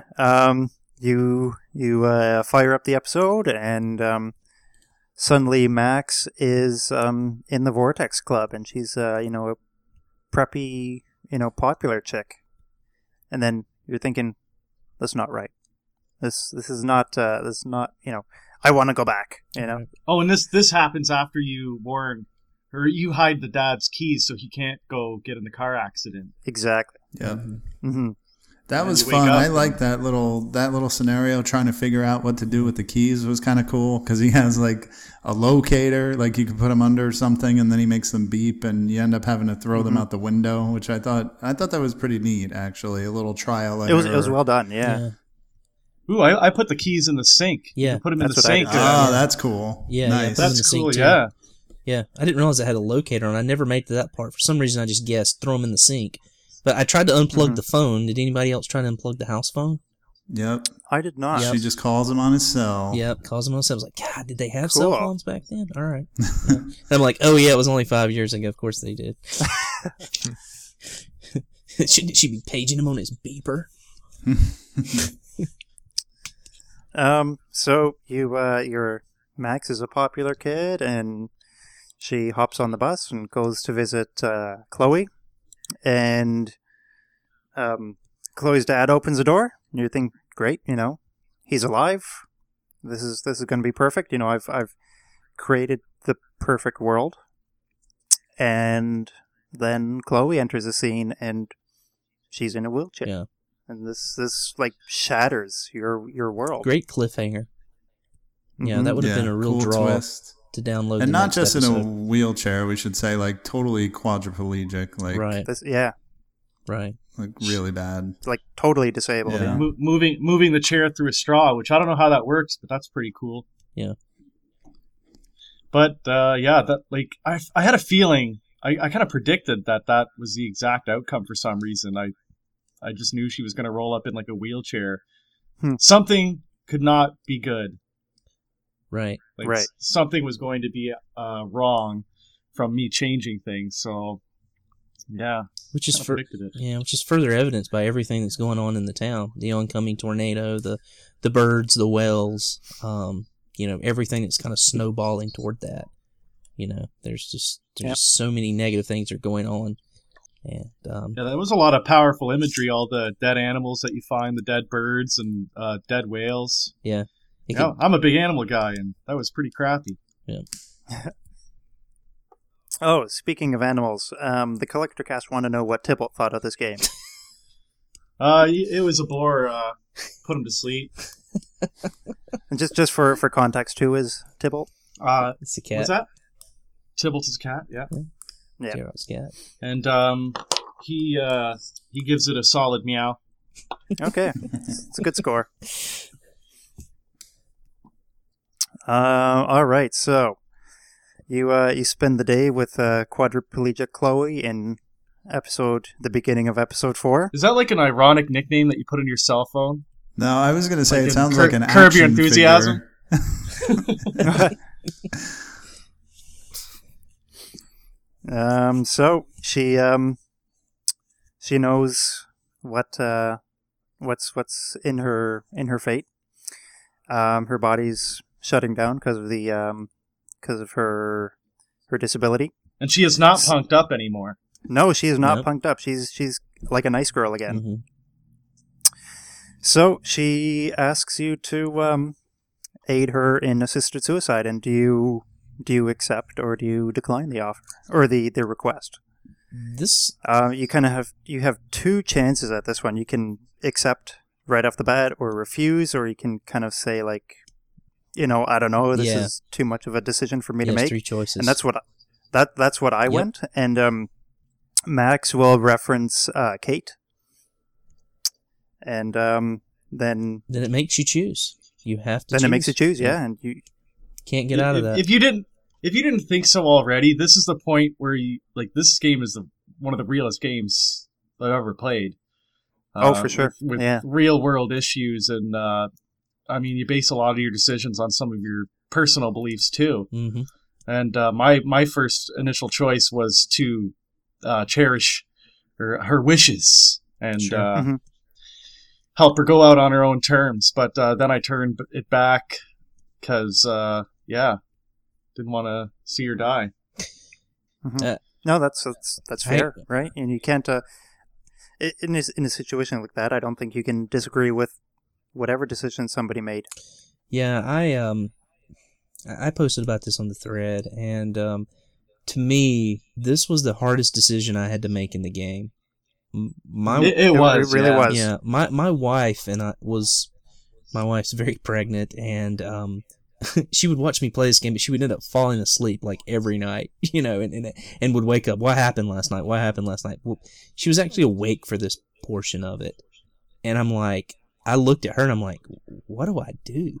Mm-hmm. And she's like, I don't know. Because this is, toward the beginning. This is the first choice in episode 4. So it wasn't late in the night when I'd started playing. So she was awake, and Mm-hmm. I don't know. I couldn't do it. I just couldn't. I couldn't be the wrestled hand. with it too. I couldn't be the hand that did it. I mean, if that was her fate, I certainly, respect that. But I couldn't be the quote unquote murderer of this girl. That's how I looked at it. But No, that makes sense. If that were me and I was in Chloe's spot, I would probably feel the same way though. I'd probably want what she wanted, but I couldn't. Of course. I couldn't play God, in that sense. That's how I looked at it. But I understand like why anyone would choose either option. I mean, there's no good option. Like I really I wished that you didn't have to make this decision, but such is life. Sure. Life is strange. Yes, it is. Okay, so who shed a tear? Who shed a tear? I won't lie. That was a tearjerker for me. Yeah. Actually, it was really difficult for me to make that decision. I think I wrestled with it for quite some time, and I had to walk away from the game for a bit afterwards. It was tough. I think I possibly got a little there's probably the most emotional I got playing the game. I mean, gosh, I have to make this decision, but I don't know. There's something about the game that, didn't really take me, away from reality. You know what I mean? I realized I'm still playing a game. Whatever choice I make. I was thinking more of what's the outcome going to be further on in the game than I was thinking about that specific choice at that moment, if that makes sense. Yeah, that's why I rewound and decided not to. Right. And put how her down. does that play out? I don't think it really has that much of a bearing because you turn back things to the way they were, right? Yeah, it has no out Well, it has a bearing for that sort of vignette for that moment. right? Yeah. Sure. Yeah. But not. I was thinking, okay, I'm going to keep her around for further in the episode, but that version of Chloe, you don't really get much more of her Right. after that scene. And she never knows what happened anyway, because you go back in time to the quote unquote present. Right. Right. So, and that's a very thematic point in the game where Max learns that life is really hard, and even though you really want to create the perfect world for yourself and those who are near to dear to you, you can't. Yeah. That's one of the nuances of life. Right. So let's liven things up a bit and let's talk about Nathan. Did you let Warren beat up Nathan, or did you intervene in this Let's fight? liven things up. Did you let Nathan get the crap kicked out of him or not? Hell yeah. I was cheering Warren on from my couch. Tell Me hit too. him. Yeah. Nathan had it coming, man. Yeah. Oh man, you guys are so terrible. How could you do that? You guys are total jerks. How could you make such a terrible decision? That's so mean. No, I did that too. Yeah, it was great. It was satisfying. That was. Yeah. I actually pulled him off, if you can believe it or not. I don't know why. I did, though. I did it at first, but then I was like, you know what? No, I don't care. Let's rewind it and kick his butt some more. So do you think that's supposed to be like a cathartic moment? Because Nathan has antagonized, pretty much the majority of the cast up to this point. So you obviously have a lot of negative emotions towards him.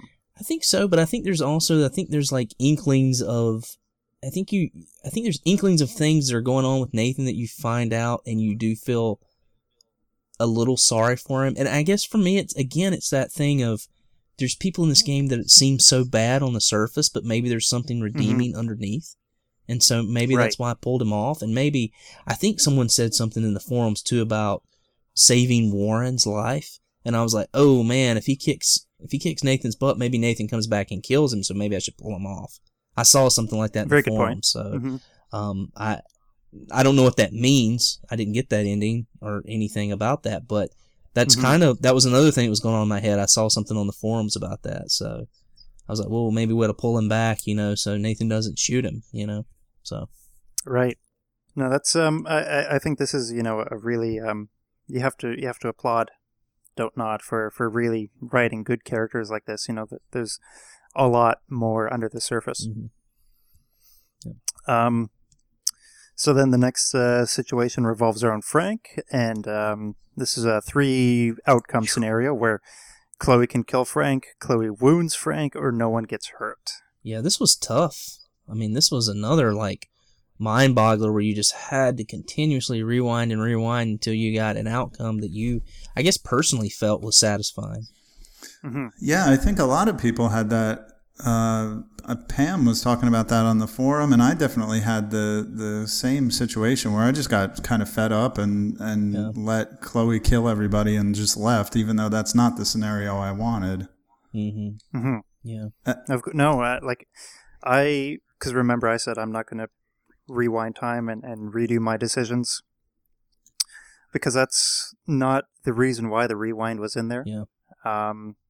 It's like, I just want to pull a quote from the forums before we continue. Sure.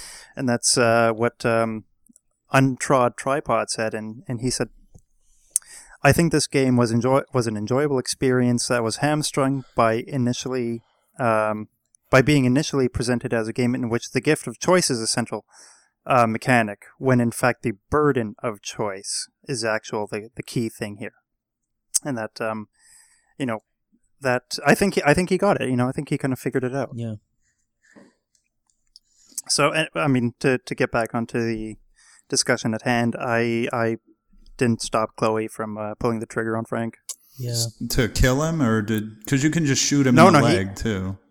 No, he got hit. He went down. Yeah, I just want to bring up one thing about this scene, is that this is also one of two, for me, scenes in the game that has a really unintentionally funny moment, which is kind of tragic, when Frank opens the door and the dog runs out and he's like, Pompadour! I don't know why, but I couldn't take it seriously. It totally broke the immersion for me. Because I actually rewound, because I didn't care about killing Frank. I did not want to kill the dog. So I tried to rewind. My kind of guy. Yeah, so I tried to, you can make him shut the door so the dog won't come out. It still ends poorly. And actually, what I ended up doing was just fast forwarding to the end. I didn't have to witness the dog getting shot, and just, again, left the scene with Frank and the dog dead. But it's kind of, I think it just kind of sucked that moment, at least for me, was just played out like it should have been. They give you the backstory of this guy it's his only redeeming quality is that he saved this dog from a dog fighting ring. And when the dog comes out, it's Pompadour, and then the dog gets shot. I don't know. To me, it was just a big dramatic, a fail on the dramatic element. Well, in the choices for this portion, they weren't very obvious. I mean, a lot of times in this game, you could kind of, you'd have different options. You could see the choice coming. You could see the choice coming and know what you needed to do the right thing. But this one was just very odd, I mean, in the way to get out of it. I ended up getting the ending where no one got hurt, and it was just merely out of luck. I rewound probably 3 times, and I was just like, all right, last time, went through it, and was able to, get out of it with unscathed without anyone getting hurt. But, going through stuff like that is kind of annoying, and I don't know. That's kind of the ending you want. You don't want anyone to get hurt. Right. Definitely. Yeah, I must have played through this segment 10 10 times at least because I was trying to get the like optimal outcome. Right. And, Max mentions ever since the end of episode 2 that her powers are finite. Like, she only has so much use of her rewind powers, but Right. the game, like, never enforces that. And I really No. wish for something like this, that's where they really did. Like, you only had so many attempts to actually, like, not have, the dog and Frank die. Yeah, that's a great point. Yeah. Yeah, it shows her having the nosebleeds and everything, but it never really limits you in the game. No, exactly. I mean, like, I guess with my outcome of Frank getting killed, it's not a positive ending, but it really added depth to Chloe's character, right? Where she's not this tough punk chick. She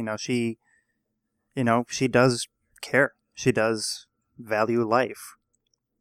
Until she kills a guy. Wait, what do you mean? Like she's emotionally broken. Like she can't believe that she shot him, right? Yeah. She sees herself as a murderer, and Max is kind of there to comfort her. Like there's no reconciling what happened, but at least Chloe has a very dear friend by her, right? Sure. Right. And Chloe really overly relies on Max's power, I think. Yeah. Yeah, that's a bit annoying. No, that's a good point. And you're kind of like, well, what if Max gets shot? I mean, can't rewind that. I was thinking that in that junkyard scene early on in Yeah. the game, where you have to help her shoot the bottles, and she gets a ricochet shot. But what if Max does? So Yeah. I think by this point, like Chloe's really overly using Max for that, even with all the nosebleeds, and No, very very good point, because even Chloe calls Max's power a toy. She's like, what kind of hell can we raise with your ability to go back in time and manipulate all this stuff? Right. Point. Yeah, she says that all the time too. Like, if something goes wrong, you could just rewind and fix it, right? Mm-hmm. and that's not how life works, because life is strange. That's right. Right, so the last choice then. Last choice is you go to the Vortex Club party. Whoop, whoop. You you listen to some really terrible music. I thought it was the And- most upbeat music all game. Yeah, I was Oh, thinking the nice. same thing. Yeah. When No, I hated it. No, it was good. Yeah. liked I was it. like wanting to bust out some glow sticks. Yeah. You didn't like it, Floyd? Perhaps you didn't take the ecstasy like we did. Maybe. So this is another situation where you have three possible outcomes. Victoria can believe your warning, or she can not believe your warning, or you can straight up not warn her. And This is after you discover the room under the barn. this is after right? you discover the dark room. You Yeah. decided that Nathan is very dangerous. Yes. Yeah. And I think this outcome is based off of your relationship with Victoria. And I guess because I tried to be a friend, she was a little more receptive to me, and that's why she believed my warning. Mm-hmm. Yeah. Same here. Yep, Same here. same. How did you end up, J-Rock? Because you're the one that made fun of her after the paint. I don't know. I think it ended up being all right. Yeah. Okay. Yeah, I think. Yeah, I don't think that carried over to a negative ending in that area. That's Yep. interesting. I would have guessed that the paint thing would be the clincher for that, because when she was Yeah. like, "Oh, you know what, Max? Maybe you're not so bad at all." After all, like I figured if you're gonna make fun of her after the paint, you're probably not gonna get that result. But I guess I was wrong about that. Well, that's one thing that's interesting in these conversations we're having about this game. It seems like there's a lot of choices in this game that you think are so important, and they end up not really being so effective in the game. Like $5,000. Yeah. Yeah. Yeah. Well, I think that's a symptom not of this game particularly, but of the genre. Like this kind of criticism carries, for this whole style, I would say. Sure. Right, and it's like I guess you can't make every decision be a weighty one. Yeah. because I guess it would be too much for the player. And I don't even know. in this decision, Wait, do you want pancakes or would you like bacon and eggs? Very important decision. That's a question I wrestle with every morning. I'm not eating anything in that place. They have cockroaches crawling on the jukebox. Come on. Adds flavor. They have cans of beans. Mhm. I just want to say sorry, Floyd, before you move on. This decision to tell Victoria or not doesn't have any effect on Chapter 5, right? No, I think it will save her life or not. I think. I think if he believes your warning, she'll go to Jefferson for help, and then Jefferson kidnaps her, and she'll actually die in that timeline. Yeah. But if she doesn't believe you, I don't think she does anything. So Jefferson never kidnaps her. No, so she'll survive. I told her she was kidnapped, but she still survived. Yeah, I got the same thing. I got her to think survive that even was after being mine, kidnapped. too. After you go back and rewind, I'm pretty sure she dies before you rewind everything and get Jefferson arrested. I thought maybe I'm wrong, you're right. but I could have sworn they said that somewhere. Maybe you're right. Yeah, you could be. Like I said, I'm sort of a few weeks removed from the game, so it's not all super fresh in my mind. I think you could be right, Stephen. I think you could be right. Okay. I didn't know you could save her. Interesting. All right. So you try to do the right thing, and then you end up killing her. Wonderful game. Yeah. Thank you. All right, moving on. Now I'm angry. All right. Episode 5, Polarized. Well, wait, Perfect. Can we just say, sorry to interrupt you, there's, No. like the end of episode 4, I think is kind of really important because what happens is you're going to try and bust Nate for the whole Rachel, because you find Rachel's remains in the junkyard. Right. And the end of episode 4 is you and Chloe are going, because Nathan, this is so dumb, he texts you that he's going to destroy the evidence, so he puts in writing that he's going to go destroy the evidence. And so you race or does he? What? So you end up running to the junkyard where you are ambushed by Jefferson, and he kills Chloe right in front of you, and then drugs you and knocks you out. And that's the big reveal. The villain is actually Jefferson, and roll credits on episode 4. Which I Bad knew the whole teacher. time. So did you see that plot twist coming? I did. You did. Yeah. And I think I mentioned this before on the threads. It's this really common thing now. My wife and I watch a lot of these kind of drama murder mystery series. We've watched The Killing, which is fantastic. And then there's another one called like Broadchurch. Broadchurch is and really it's typically, without giving anything away, but these the thing is it's the person you least suspect. I mean that's that's what happens now. I mean, there's all these negative people and people you always want to point the fingers at, and they're just red herrings. And it's that person who you least suspect. And for me, that was Jefferson. It's that person you know so well that they just fly under the radar. He's too nice. He's doing too much for these kids. He's too nice. And, that was my suspect. That's who I thought it was going to be, Well, there's a big hint right at the beginning of the game where Jefferson says, given the right lighting or something, I can capture anybody in a moment of desperation. Sure.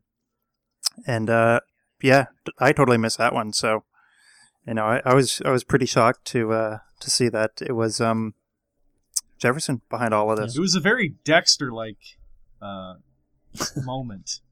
It was. Yeah. Now that you mention it, yeah. Like good you catch. get knocked out with a needle, and like so many pop culture references, and that's just one of them. Mm-hmm. He's almost like very surgical, very precise in his methods. So are we ready to get on to episode 5 now? Yeah, I think that was great you brought that up, Sean. That was a good segue. Something we would have had to come back to anyway. So, yeah, it's awesome. Yeah, just want to get that out there. Yeah, no, great. All right, episode 5, Polarized. Max learns that time is impossible to control and that her power carries many consequences as she moves inexorably towards the most agonizing decision of her life. Arcadia Bay, meanwhile, is preparing to weather the huge storm as Life is Strange comes to a gripping and gut-wrenching conclusion. Not Gripping is really, right. though. Two exact opposite opinions come out at once. Well, I think- that's not my opinion. That's what the writers put on the back of the box. No, I think it was gripping. Yeah. No, but I'm not going to Stuff say it really wasn't gets gripping. real. True. No, it Or was cool. It was unreal. fine. I think Avant-garde. Yeah. what I'm trying to touch on is that episode 5 was more just what is it? It's an exposition dump. It's Denouement. It is. a sloppy Mm-hmm. denouement. There's not really that many choices or action. You have to kind of just make the things happen and go through the scenarios. Yeah, But the game's it's gonna almost just wrap like an up. art piece. Yeah. it's very linear. Yeah, like you said, you don't make a lot of choices. But having said that, what more can you choose besides the ending itself, which we'll get to? Yeah, Because the game Right. is over at this point. So I guess they kind of have to just wrap everything up. But I think they... And everything up to this point has been leading you towards that final decision. Yeah. It's sort of been preparing you for this final decision, and I'm sure a lot of people saw it coming. So you wake up in Jefferson's bunker, which you thought was Nathan's. hmm Right.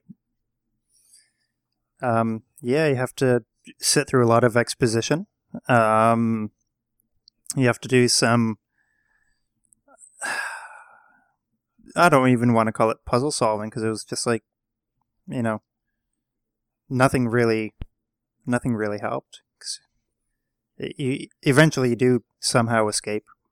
Yeah, Jefferson's doing his Bond villain thing where he's telling you his whole plan and yeah. how he has everybody fooled. And then you use one of the pictures from your journal. You talk him into showing it to you, and you turn back time again and try to warn people about Jefferson. Yeah. Mhm. But you do repeated Yep. times. I like the little montages sort of in between too, where they have the pictures that burn, and then one Yeah. takes Oh its yeah, place. that was really well I done. thought that was a Good nice way to mechanic. recap I like that. what you're changing and Yeah. what's going to be new. Yeah. That was a nice touch, I thought, and it helped you understand. It helped you understand like the context and story of the game without actually telling the story over and over again. You know what I mean? Mhm. Yeah. Or things that would maybe happen in the future because of your actions. That it didn't have to go out. You just showed pictures like Jefferson being arrested, or that Yeah. sort of thing, which was nice. But no matter what happens, you end up being stuck in the chair. Mhm. Yep. And now I don't remember how David bursts into the scene. Do you? Well, you had warned him in the future that he was the killer. That Jefferson was the right. killer, and so he's on Yes. it. So that's when he bursts in, and you have this little scene where you have to do things in time, and if you don't do it right, you got to rewind it again, and Oh, it was so many times. yeah, it was Yeah. so Yeah, annoying. it took a while. Yeah, That's what I mean about this final segment. It's less about, I mean, there is a choice whether you tell David about whether Chloe is alive or not, but the whole scenario is just rewinding and a little bit of trial and error, which is, the worst thing in one of these games. But because you're getting to the same result each time. right, Finally, right. finally, But just a little eventually. bit. Yeah. Yeah, you're only making little baby steps towards getting the right result each time. Right. Yeah. But So eventually you're free. David saves you. David saves you. Yeah. Mhm. You can tell David the truth. And if you do that, he shoots Jefferson and then turns the gun on himself, which that was too much for me. So I rewound and protected David from the truth. yeah, I did the same, Floyd. That was one of the, I think maybe the only time I rewound for a major decision. I'm not sure.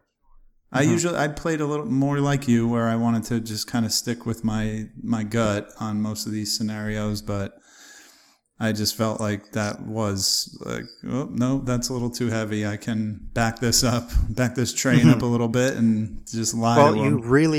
you really learn the repercussions of your decisions there. That's sort of, I think they meant that to be a moment that really hits home with Max. Yeah.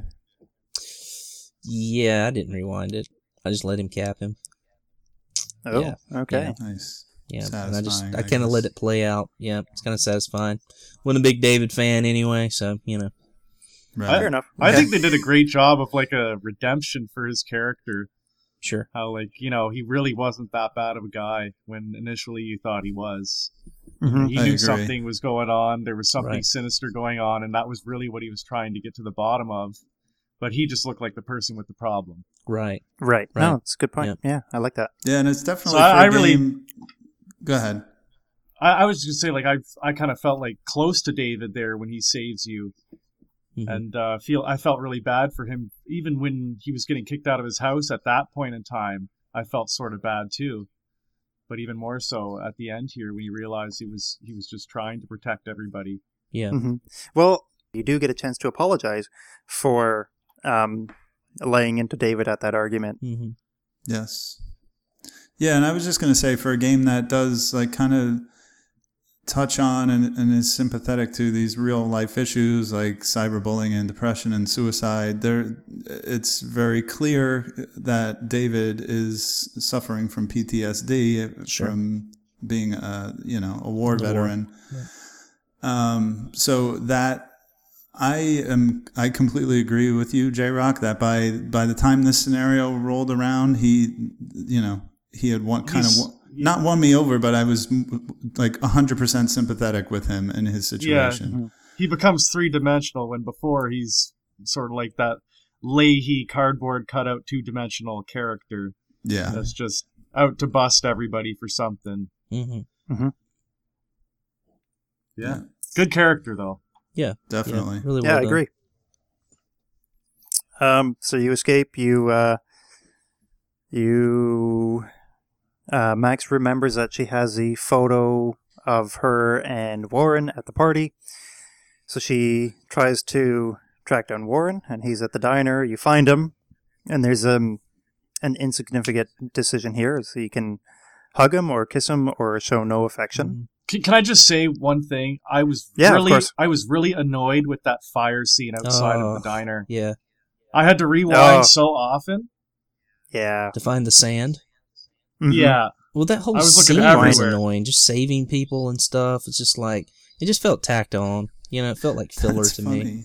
I found the Kinda sand was. instantly, and I didn't even realize like what I was doing. Like I just activated the sand. I just walked up to it and saw the acknowledgement. The prompt, Yeah, yeah. the That's prompt. what happened to me. Because you guys are like David Hasselhoff. You can just find No, sand. we just got lucky. Yeah. I had a little bit more trouble with the turning the sprinkler on while the electricity was on and making sure the guy didn't Oh, get yeah. shocked. Trying That to was figure tough. that I one out. wasn't able to Oh, save the I fisherman. couldn't figure it out. I just let him die. Yeah, I figured it Me out, too. but it took a few That's times. cool. Yeah. I saved Alyssa though. Yeah, you always got to save Alyssa. Yeah, I saved her every time. Me too. Got nothing And for it's- it. She's very unlucky. Yeah. Unless Max is around. You're my guardian savior, man. Yeah. Gosh! See, it's interesting because I think the whole game has been playing towards, empathies, like feeling what the characters are feeling, but you can't help but feel sympathetic for Alyssa, because she's the butt of all the jokes. She's the victim of all the teasing. But so you have the option to save all these people. You meet Warren in the diner. He gives you the photo. You can Which hug him is or the kiss him. only one left because you burned all the photos in another timeline or something. That's What right. happened? Yep, that's right. That's right. Yeah. Yeah. Yeah. Good point. I didn't show Warren any affection. Like, Warren's a nice guy, but I didn't. In my interpretation of Max, he didn't he was a friend, and kind of nothing more. Yeah, I gave him a hug. Oh, yeah. Friend zone. Oh, yeah. Yeah. You know what? The guy earned it. I gave him a smooch. I gave him a smooch too. Alright. I'm a player. You know what? Sweet. Let At the a player start of the play. game, you sort of think Warren is kind of there might be something, sinister with Warren. Like he Really? might be behind something. I kind of had maybe some sort of vibes there, but then by the end of it, he's only got your best interest in heart. Mhm. Yeah, I mean, But he earned a smooch. I did it too. I gave him a smooch too. I mean, I thought the like the relationship with Max and Chloe was just sort of playful friend relationship. So I didn't take that as like really a relationship in the game. And with Mhm. Warren, I was kind of like, hey man, this dude wants to take me to King Kong movies. He's pretty cool.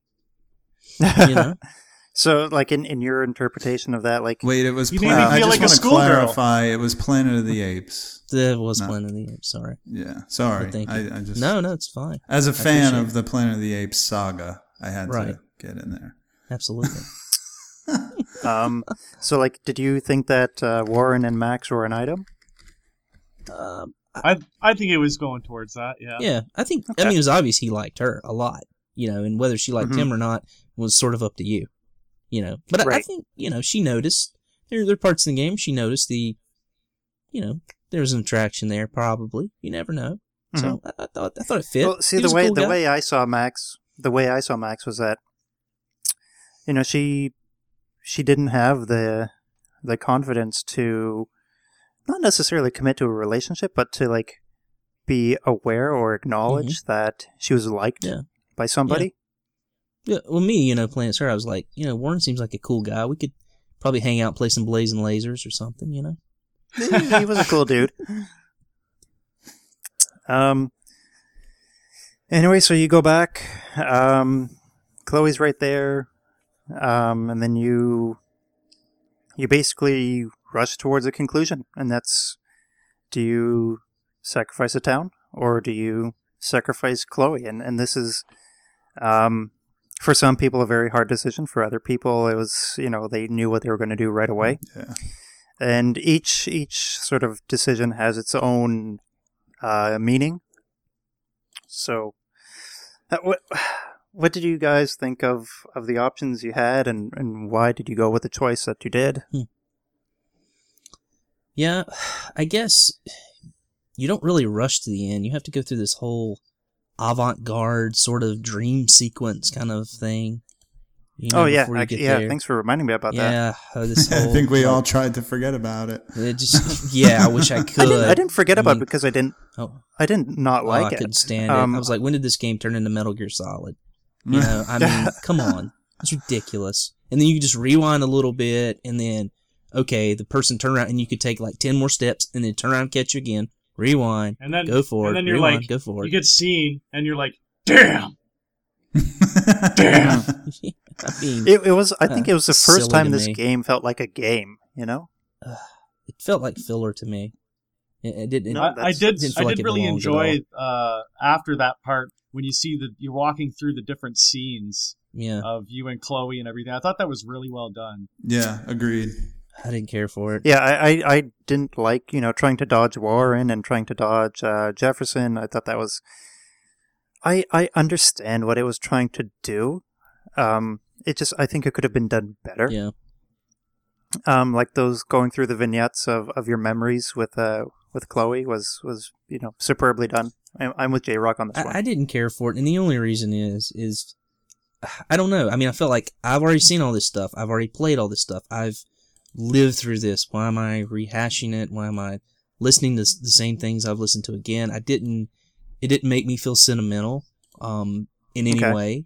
And it reminded me, I think I pointed this out, it reminded me of like Survivor, like where there's like 3 of them left and they have to go and like look at everybody's like torch with their name on it and like, oh, remember so-and-so? This happened, and I felt like, again, and let me just say, it's possibly because of the other stuff, the stuff before it, the stealth stuff feeling like filler, that this also Mhm. felt like filler to me. Do you know what I mean? Right. Because I was so influenced by that and I hated that so much that possibly going into, the reminiscing scenes with Chloe probably made. So what if you didn't have to go through that Metal Gear Solid thing and you only had to do that, visual representation of memory Sure. lane? Probably wouldn't have been as bad. I mean, I probably felt like Okay. it probably fit.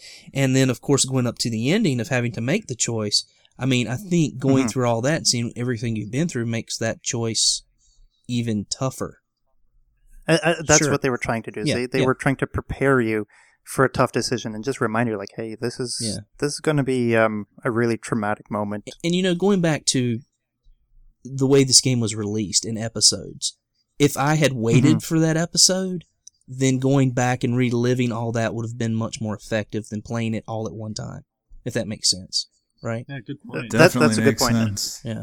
They may have put that in there just for that very reason. So you Yeah. can kind of recall all of everything that you've done because you've waited. Well, Well, whatever it was, the art department was certainly busy. Yeah. Mm-hmm. Yeah. Final.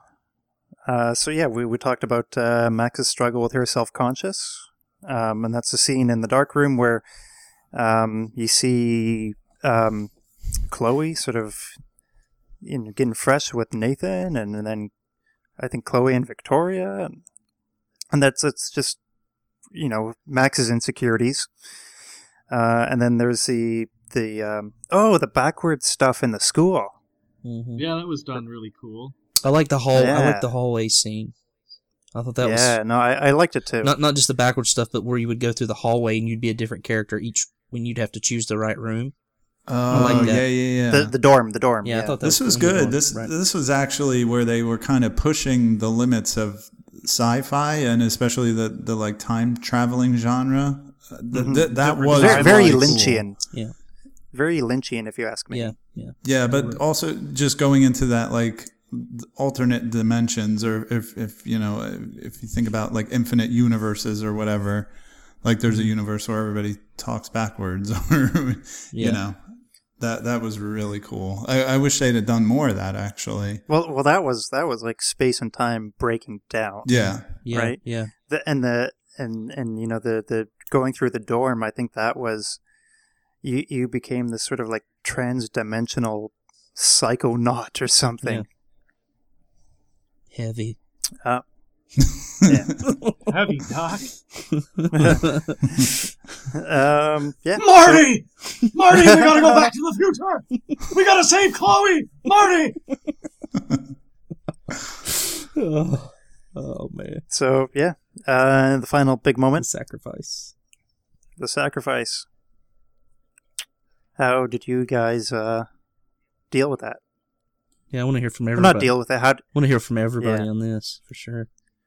Let's put the pressure on our guests. So J-Rock, you go first. Oh, I let her go. Yeah. I You're breaking chose my to heart. sacrifice. You're a monster. I chose to sacrifice Chloe for the good of the world. Right. Because, it's pretty much pointing out to you the whole game that no matter how much you try, you can't really change the way things are supposed to be. And the more you try to do that, the harder the repercussions are from you meddling. Yeah. So Your you meddling have has to let- caused this disaster.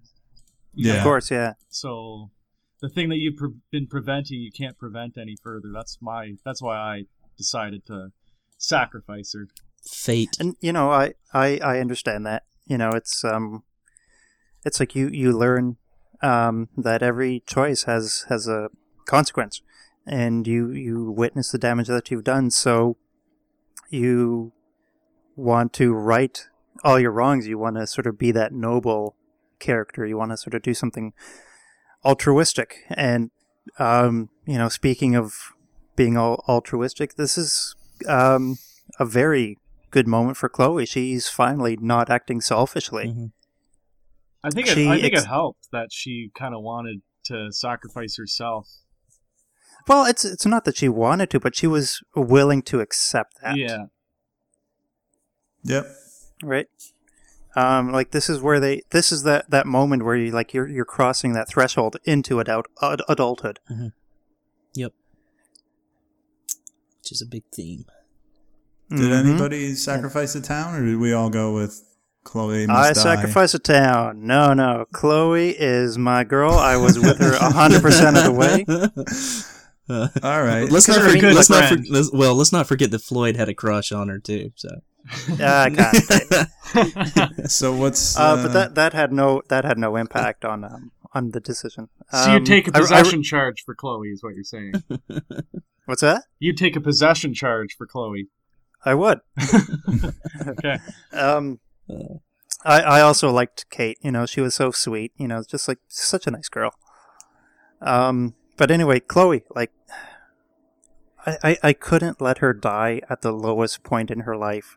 I couldn't let her die not knowing that her stepfather really cares about her. And you know, knowing that, like, not being able to come to terms with the loss of her real father. And it's such it's a sad death, you know, just a very, you know, faint blip in the system, just to be, you know, wiped out like that in a bathroom. Yeah. And, you know, all the quality memories that we made, like, I think it was a time where Max is able to tell Chloe how much she values her, and their friendship, and, you know, their bond that they've created over the course of this week. And it's sort of, you know, do you value? I'll agree, it is a selfish decision. It's almost relatable to The Last of Us, where, you know, you don't save the world, you kind of do what's in your best interest. Wow, good analogy, man. I wasn't even thinking of that. Because I didn't go that way, but with The Last of Us, I totally did, and I'm really glad you brought that up. That's a good comparison. That was I can't say it was a tough decision, because I knew I was going to save Chloe right when that prompt came up. But, you know, like, I guess I put myself in that situation, is where, you know, could I let this person die at their lowest moment? Max could not live, or she could not live easily without Chloe in her life. They needed each other. Like, look how much Chloe helped Max grow as a person. And it's, you know, as Baird on Mars pointed out on Thread, you know, the good of the many outweigh the good of the few, or something? I thought of that line when I was playing as well, yeah. But I mean, like, I think not all the time, but there are moments where, you know, acting selfishly is not objectively wrong. Sure, I agree with that. But you do realize that you killed her mother by letting that tornado go through, and now she's kind of all alone, except for Max. Well, I think that was left up to, I don't want to say left up to interpretation, sure, but you drive past a diner and it is standing. Sure, it's intact. That's a good point. And which I didn't realize from my ending. So you don't know who survived and who died, but also my interpretation of that ending is Max has learned that she can't mess with the world, right? And she's, through everything that's happened, she's learned that she can only look forward. There's no more redos, and you've got to live with the choices you make. Right. Yeah, I guess it relates to my personal philosophy, that, like, we are the authors of our own stories, and, you know, fate kind of says what the crossroads will be, but only we can choose which crossroad we take. No, oh my God, fate, Floyd, that was beautiful. Floyd, that was beautiful. Thank you. Steven, were you going to say something? I felt like you were going to say something there. Yeah, I was just going to say that I had a kind of a hard time making this decision. I had to, like, kind of step away from the game for a few minutes, and I was trying to think about it in all kinds of different ways, like, what is, like, logically, what is the right thing to do, and I was trying to think, like, what would I do in this situation.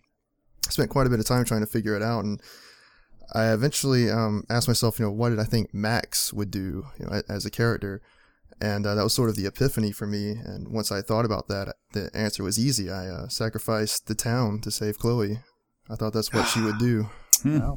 Yes. But after watching both endings, I really feel like the save Chloe ending was kind of the worst ending. I kind of wish I made the other choice, because it was a much better fleshed out ending, in my opinion. And, you know, I did some research into this, and the save the town ending is longer because they chose a longer song. And it does, I think, even though it's a much sadder ending, it's a much more poetic ending, and it's almost more appropriate.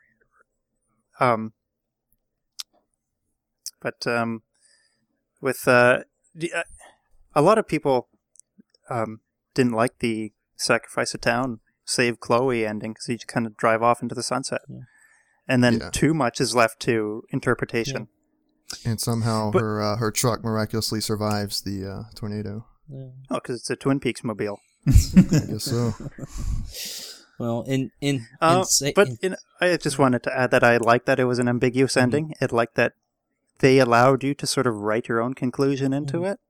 Because in my ending, my interpretation of how things ended, Max and Chloe are off driving on Big Sur, kind of living out their dream. Sure.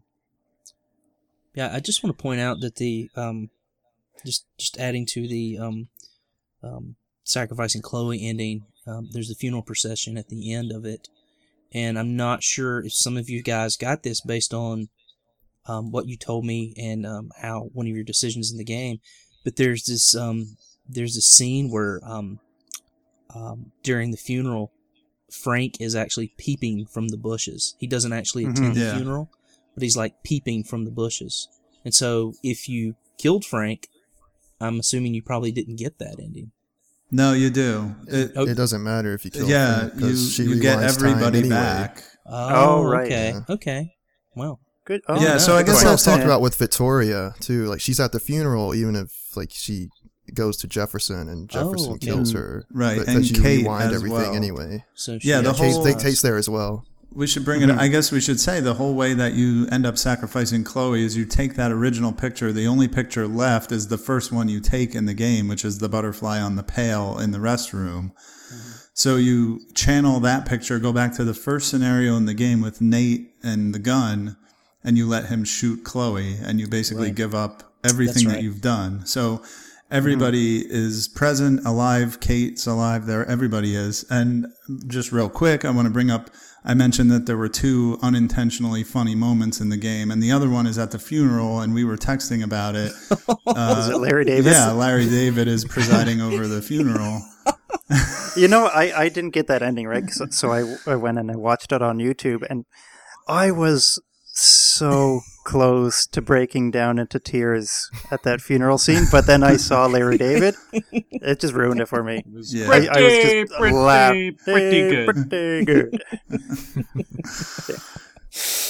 Oh, it's just not right. No.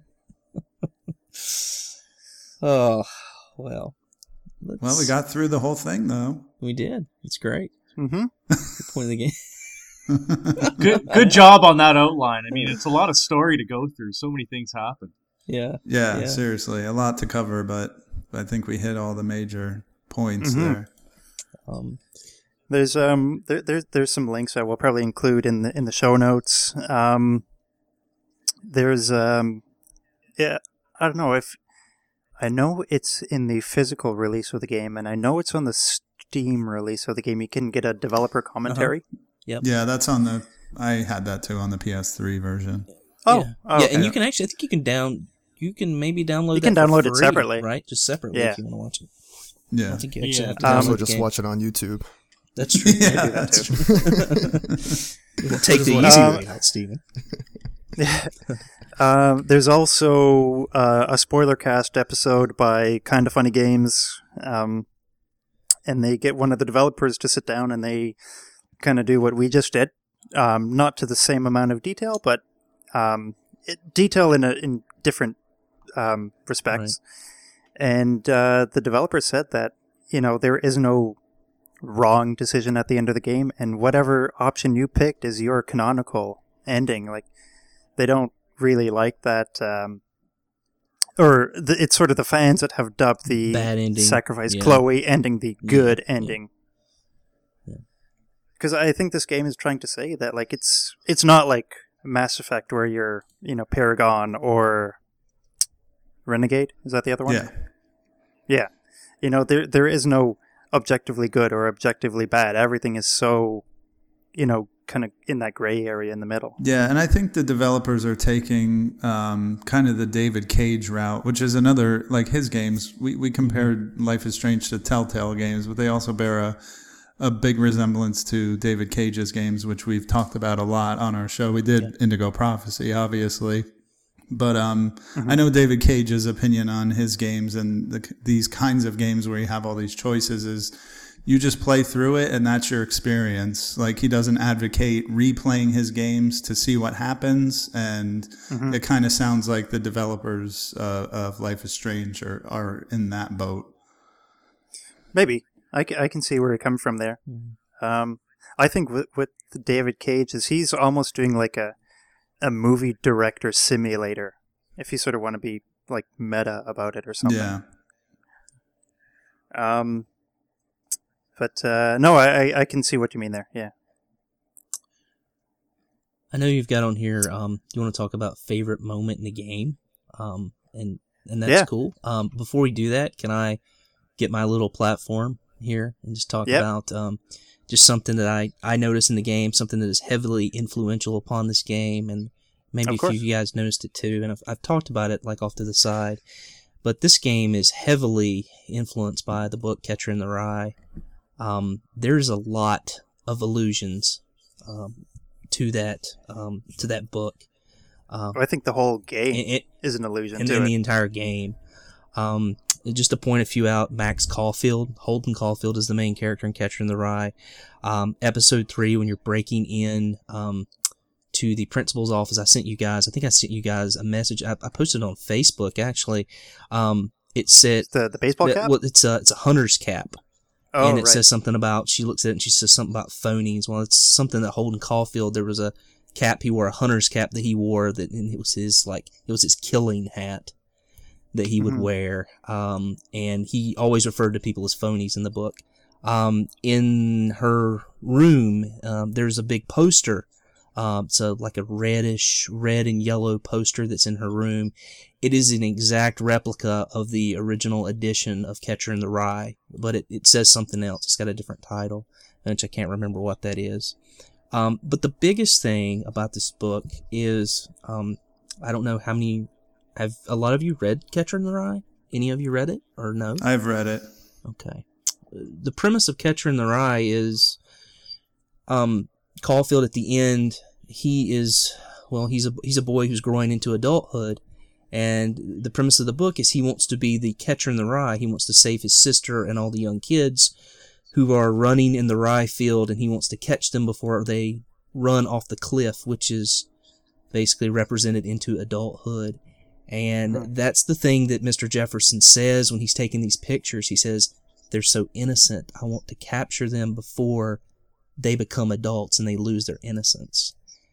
And that's kind of what that book is about. And a lot of the reason some people have read that book, more kind of psychotic people have read that book and taken it sort of the wrong way and acted. I did this as my thesis in graduate school, and a lot of people who've committed crimes have been found with this book on their person. If you know who Mark David Chapman is, was the guy who killed John Lennon, and said that the book made him kill John Lennon. The guy that has tried. Why couldn't have been Yoko? Oh man,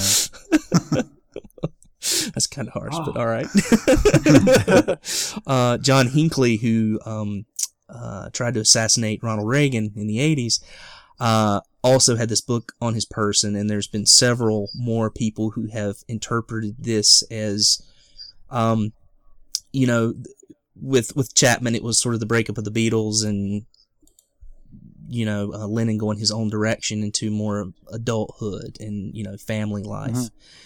So that's kind of the dichotomy you get with the game too. Is you get that with Jefferson, and that's his entire motive for taking these pictures. It is, and it's because he's lost that innocence. That's why he wants to capture it, right? I mean, he's very sadistic and maniacal about it, right?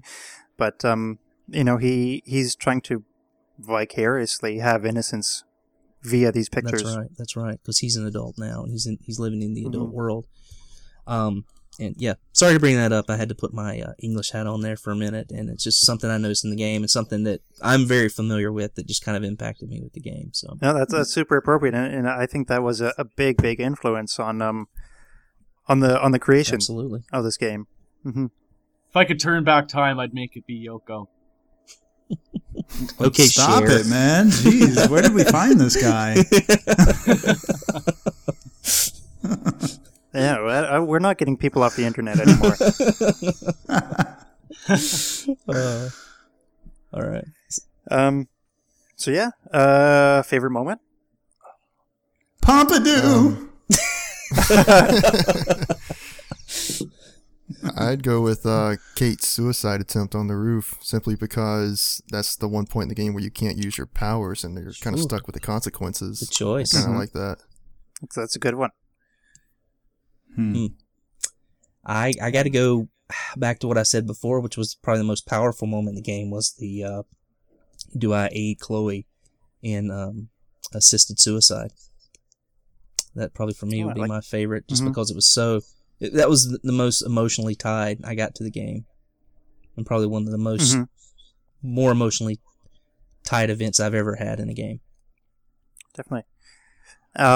For me, it was it episode 3?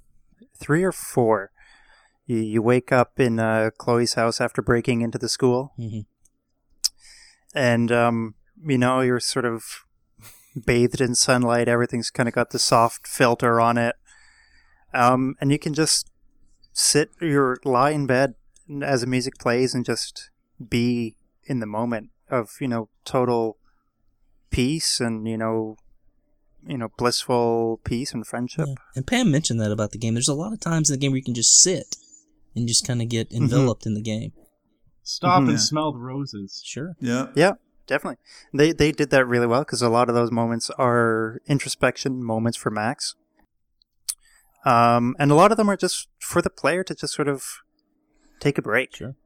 And have a moment of calm. She can fiddle around with the guitar, and you can just sit there while she plays around. Yeah, that was a good moment too. She's sort of clumsily strumming along to the song on the radio. Good choice. I think one of my favorite scenes or moment of the game is when Jefferson's got her tied up and she's turning back time all these ways through the photos.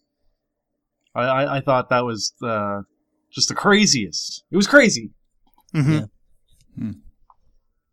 Well, yeah, I guess you can see the extent of her powers, and how. Yeah, no, that's a good point too. The good point in the game. My favorite moment was in the junkyard where you have to collect the bottles, because I thought what this game really needs is a collect-a-thon Some fetch mission. quests. Yeah. And there's something I didn't mention that I'd alluded to before. There's another point where, like the stealth scene, that Metal Gear scene in Chapter 5, where you can line up the bottles to take like the final photo. You can is that what that find. is? You can go find more bottles. I'm like, there's no way I'm going back to do that. Yeah, Going I back found to like that 2 stuff of them again. on the way, So and I was annoying. like, hell no. Yeah, so annoying. See, this is the developers listening to the fans. Like, they realize that may have not been the wisest decision to put that in the game. Yeah, they were trolling you. So they were trolling us. One of the bottles was really hard to find between the buildings, and there was like a little area where the fire was in the junkyard. Yeah, that one was a It's nightmare. the last one I found. But you do get some context clues. They do. If you're having trouble finding the bottles, you get some little clues. Yeah. I think that was the only time nice. I broke down and looked up online how to find that last bottle. Yeah. The only time I broke down was the barn. The puzzle with that motor thing. Yeah. Opening the hatch door. Yeah, that one was tricky. Yeah. Didn't like that. All right. But yeah, no, the collectathon, the developers realized may not have been the best decision. So at the very end of the game, where you're going in that subconscious realm, you find a bottle, and Max says, "Oh man, this must be hell." Yeah. Yeah. All right. Oh, and apparently, the game got a lot of flack for its use of Hela. And in the Chloe is a paraplegic reality, Max says hella, and Chloe says, "Oh, I hate that word." Yeah, I noticed that. I thought that was a good touch. Yeah. Yeah. And developers I making think fun of this themselves. It's kind of nice. Yeah. And this is a strength of episodic releasing. Sure, it's, the developers are constantly in crunch mode to get games out every, what is it, like 3 months or something? But it gives them a chance to listen to the critics and listen to the fans, which, it benefited the game towards the end. Yeah. Agree. Any final thoughts? Anything anybody else wants to say about the game before we let it go? It was a good discussion, guys. I mean, I feel like we kind of flushed this game out really well. Enjoyed the way we did it. Mm-hmm. Definitely. I like this game a lot. I mean, we're kind of making fun of certain parts of it, but I think anybody who's listening to this conversation can tell that, we felt attached to certain characters, especially Max. I mean, if you can relate to Max in the slightest way, you can kind of go along with her on this journey. Mm-hmm. And we all had our favorites. Floyd was obviously really into Chloe. I liked Victoria a lot. Yeah, me too. Yeah. So yeah, this is a kind of game where you can really get attached to the characters and kind of care what happens to them. And a lot of games and a lot of pieces of media, not just games, try very hard to do that, and it doesn't always work. So I think this game achieved something there. It definitely helps that this game is rooted in reality. Okay, it's a blend of the natural and supernatural, but it's something that everybody can relate to, just being a kid in high school. Yeah. You're not some super incredible adventurer or a hero with, crazy powers. You are a hero with crazy powers, but not in the traditional sense. You're not in like the Batman kind of sense. It's the everyman character, or the every woman character. Yeah. Right. And you kind of, I like that they had the Everyday Heroes photography contest, because you kind of become, Chloe's everyday hero, or somebody in the game will become somebody else's everyday hero. It's kind of says that you don't have to, have grandiose, you don't have to save a family from a burning building to be a hero. You kind of just have to be there for somebody.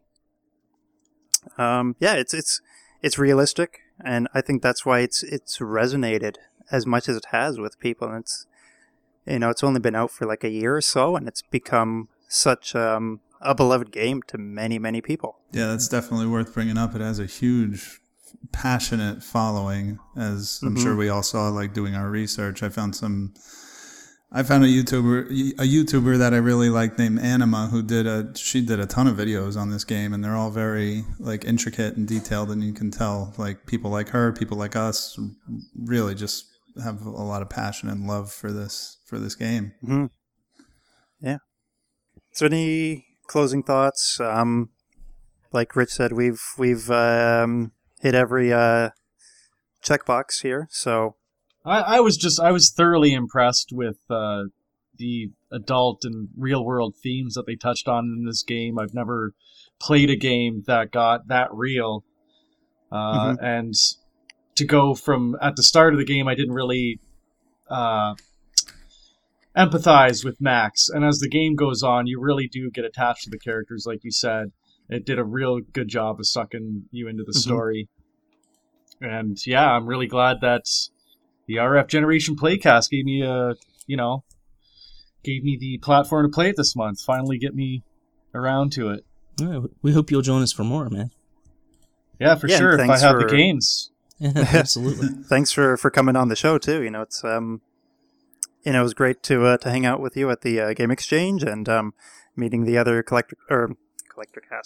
Cartridge Club people. Yeah. All right. It was a blast. Yeah. Well, let me go ahead and touch on, before we wrap it up, let me go ahead and touch on what we'll be playing next month. We've already announced the game, of course, but in April, we've already started. we'll be playing Ys Books 1 and 2. You play as Adol Kristen, who's sort of a young swordsman who is sent on a quest. It's a pretty deep story from what I've seen so far. I think, Steven, you and I are already through the first book, right? So we're pretty deep into the game, but it's a very interesting story for an RPG. It's the neat thing about this is an older RPG, but it's been released on several different systems, and so there's tons of ways you can play this game, and everyone's going to several remakes, reiterations. That's right, and everyone's going to have a different experience depending on how they play this game. So next month's discussion is going to be pretty interesting. I definitely think so. But the cool thing about this game is the mechanic. And it's not your typical RPG where you go into like a battle screen and it's sort of turn-based fighting. This is more you strengthen up yourself and your weapons and you bump into characters. If you hit them head on, you get a more negative result if you hit the enemies head on. But you have to hit them like from an angle or from the side or the back to do the most amount of damage and not take damage or take the smaller amount of damage. So definitely an interesting mechanic. What I've played so far, I've really enjoyed, and I think Floyd said it the other day. He mentioned that he had started playing it and he wasn't crazy about it at first, but once you start playing it, get into it a little bit, it becomes a lot of fun. So I hope that a lot of people will join us for that. Looks like we've already got a great group signed up. I think we've got 15 plus last time I counted, maybe around 18 or 19 people. It's kind of crazy, but I'm really It's going to be a good turnout. That'll be awesome. Great turnout. Yeah, I'll give it a whirl. All right, well, thank you, everybody, for coming on the air with me. Thanks, J-Rock, for taking the time to play the game with us and join the show. Had a lot of fun. Oh, absolutely. And, we will see everybody next month.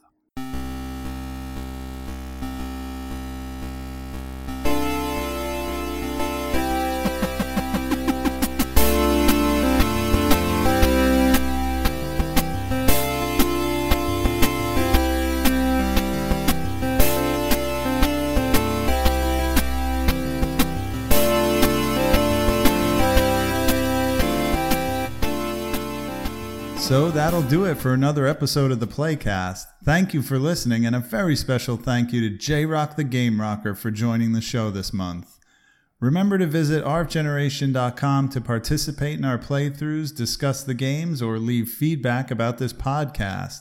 Join us next month in our playthrough for April, where once again we relied on feedback from the community and selected what may be our most requested set of games to date, which are Ys Books 1 and 2. The games are available on too many platforms to list here, so chances are if you don't already own a copy, you at least have easy access and a good excuse to add it to your collection ASAP. Thank you as always for listening, and we'll see you next time on the RF Generation Playcast.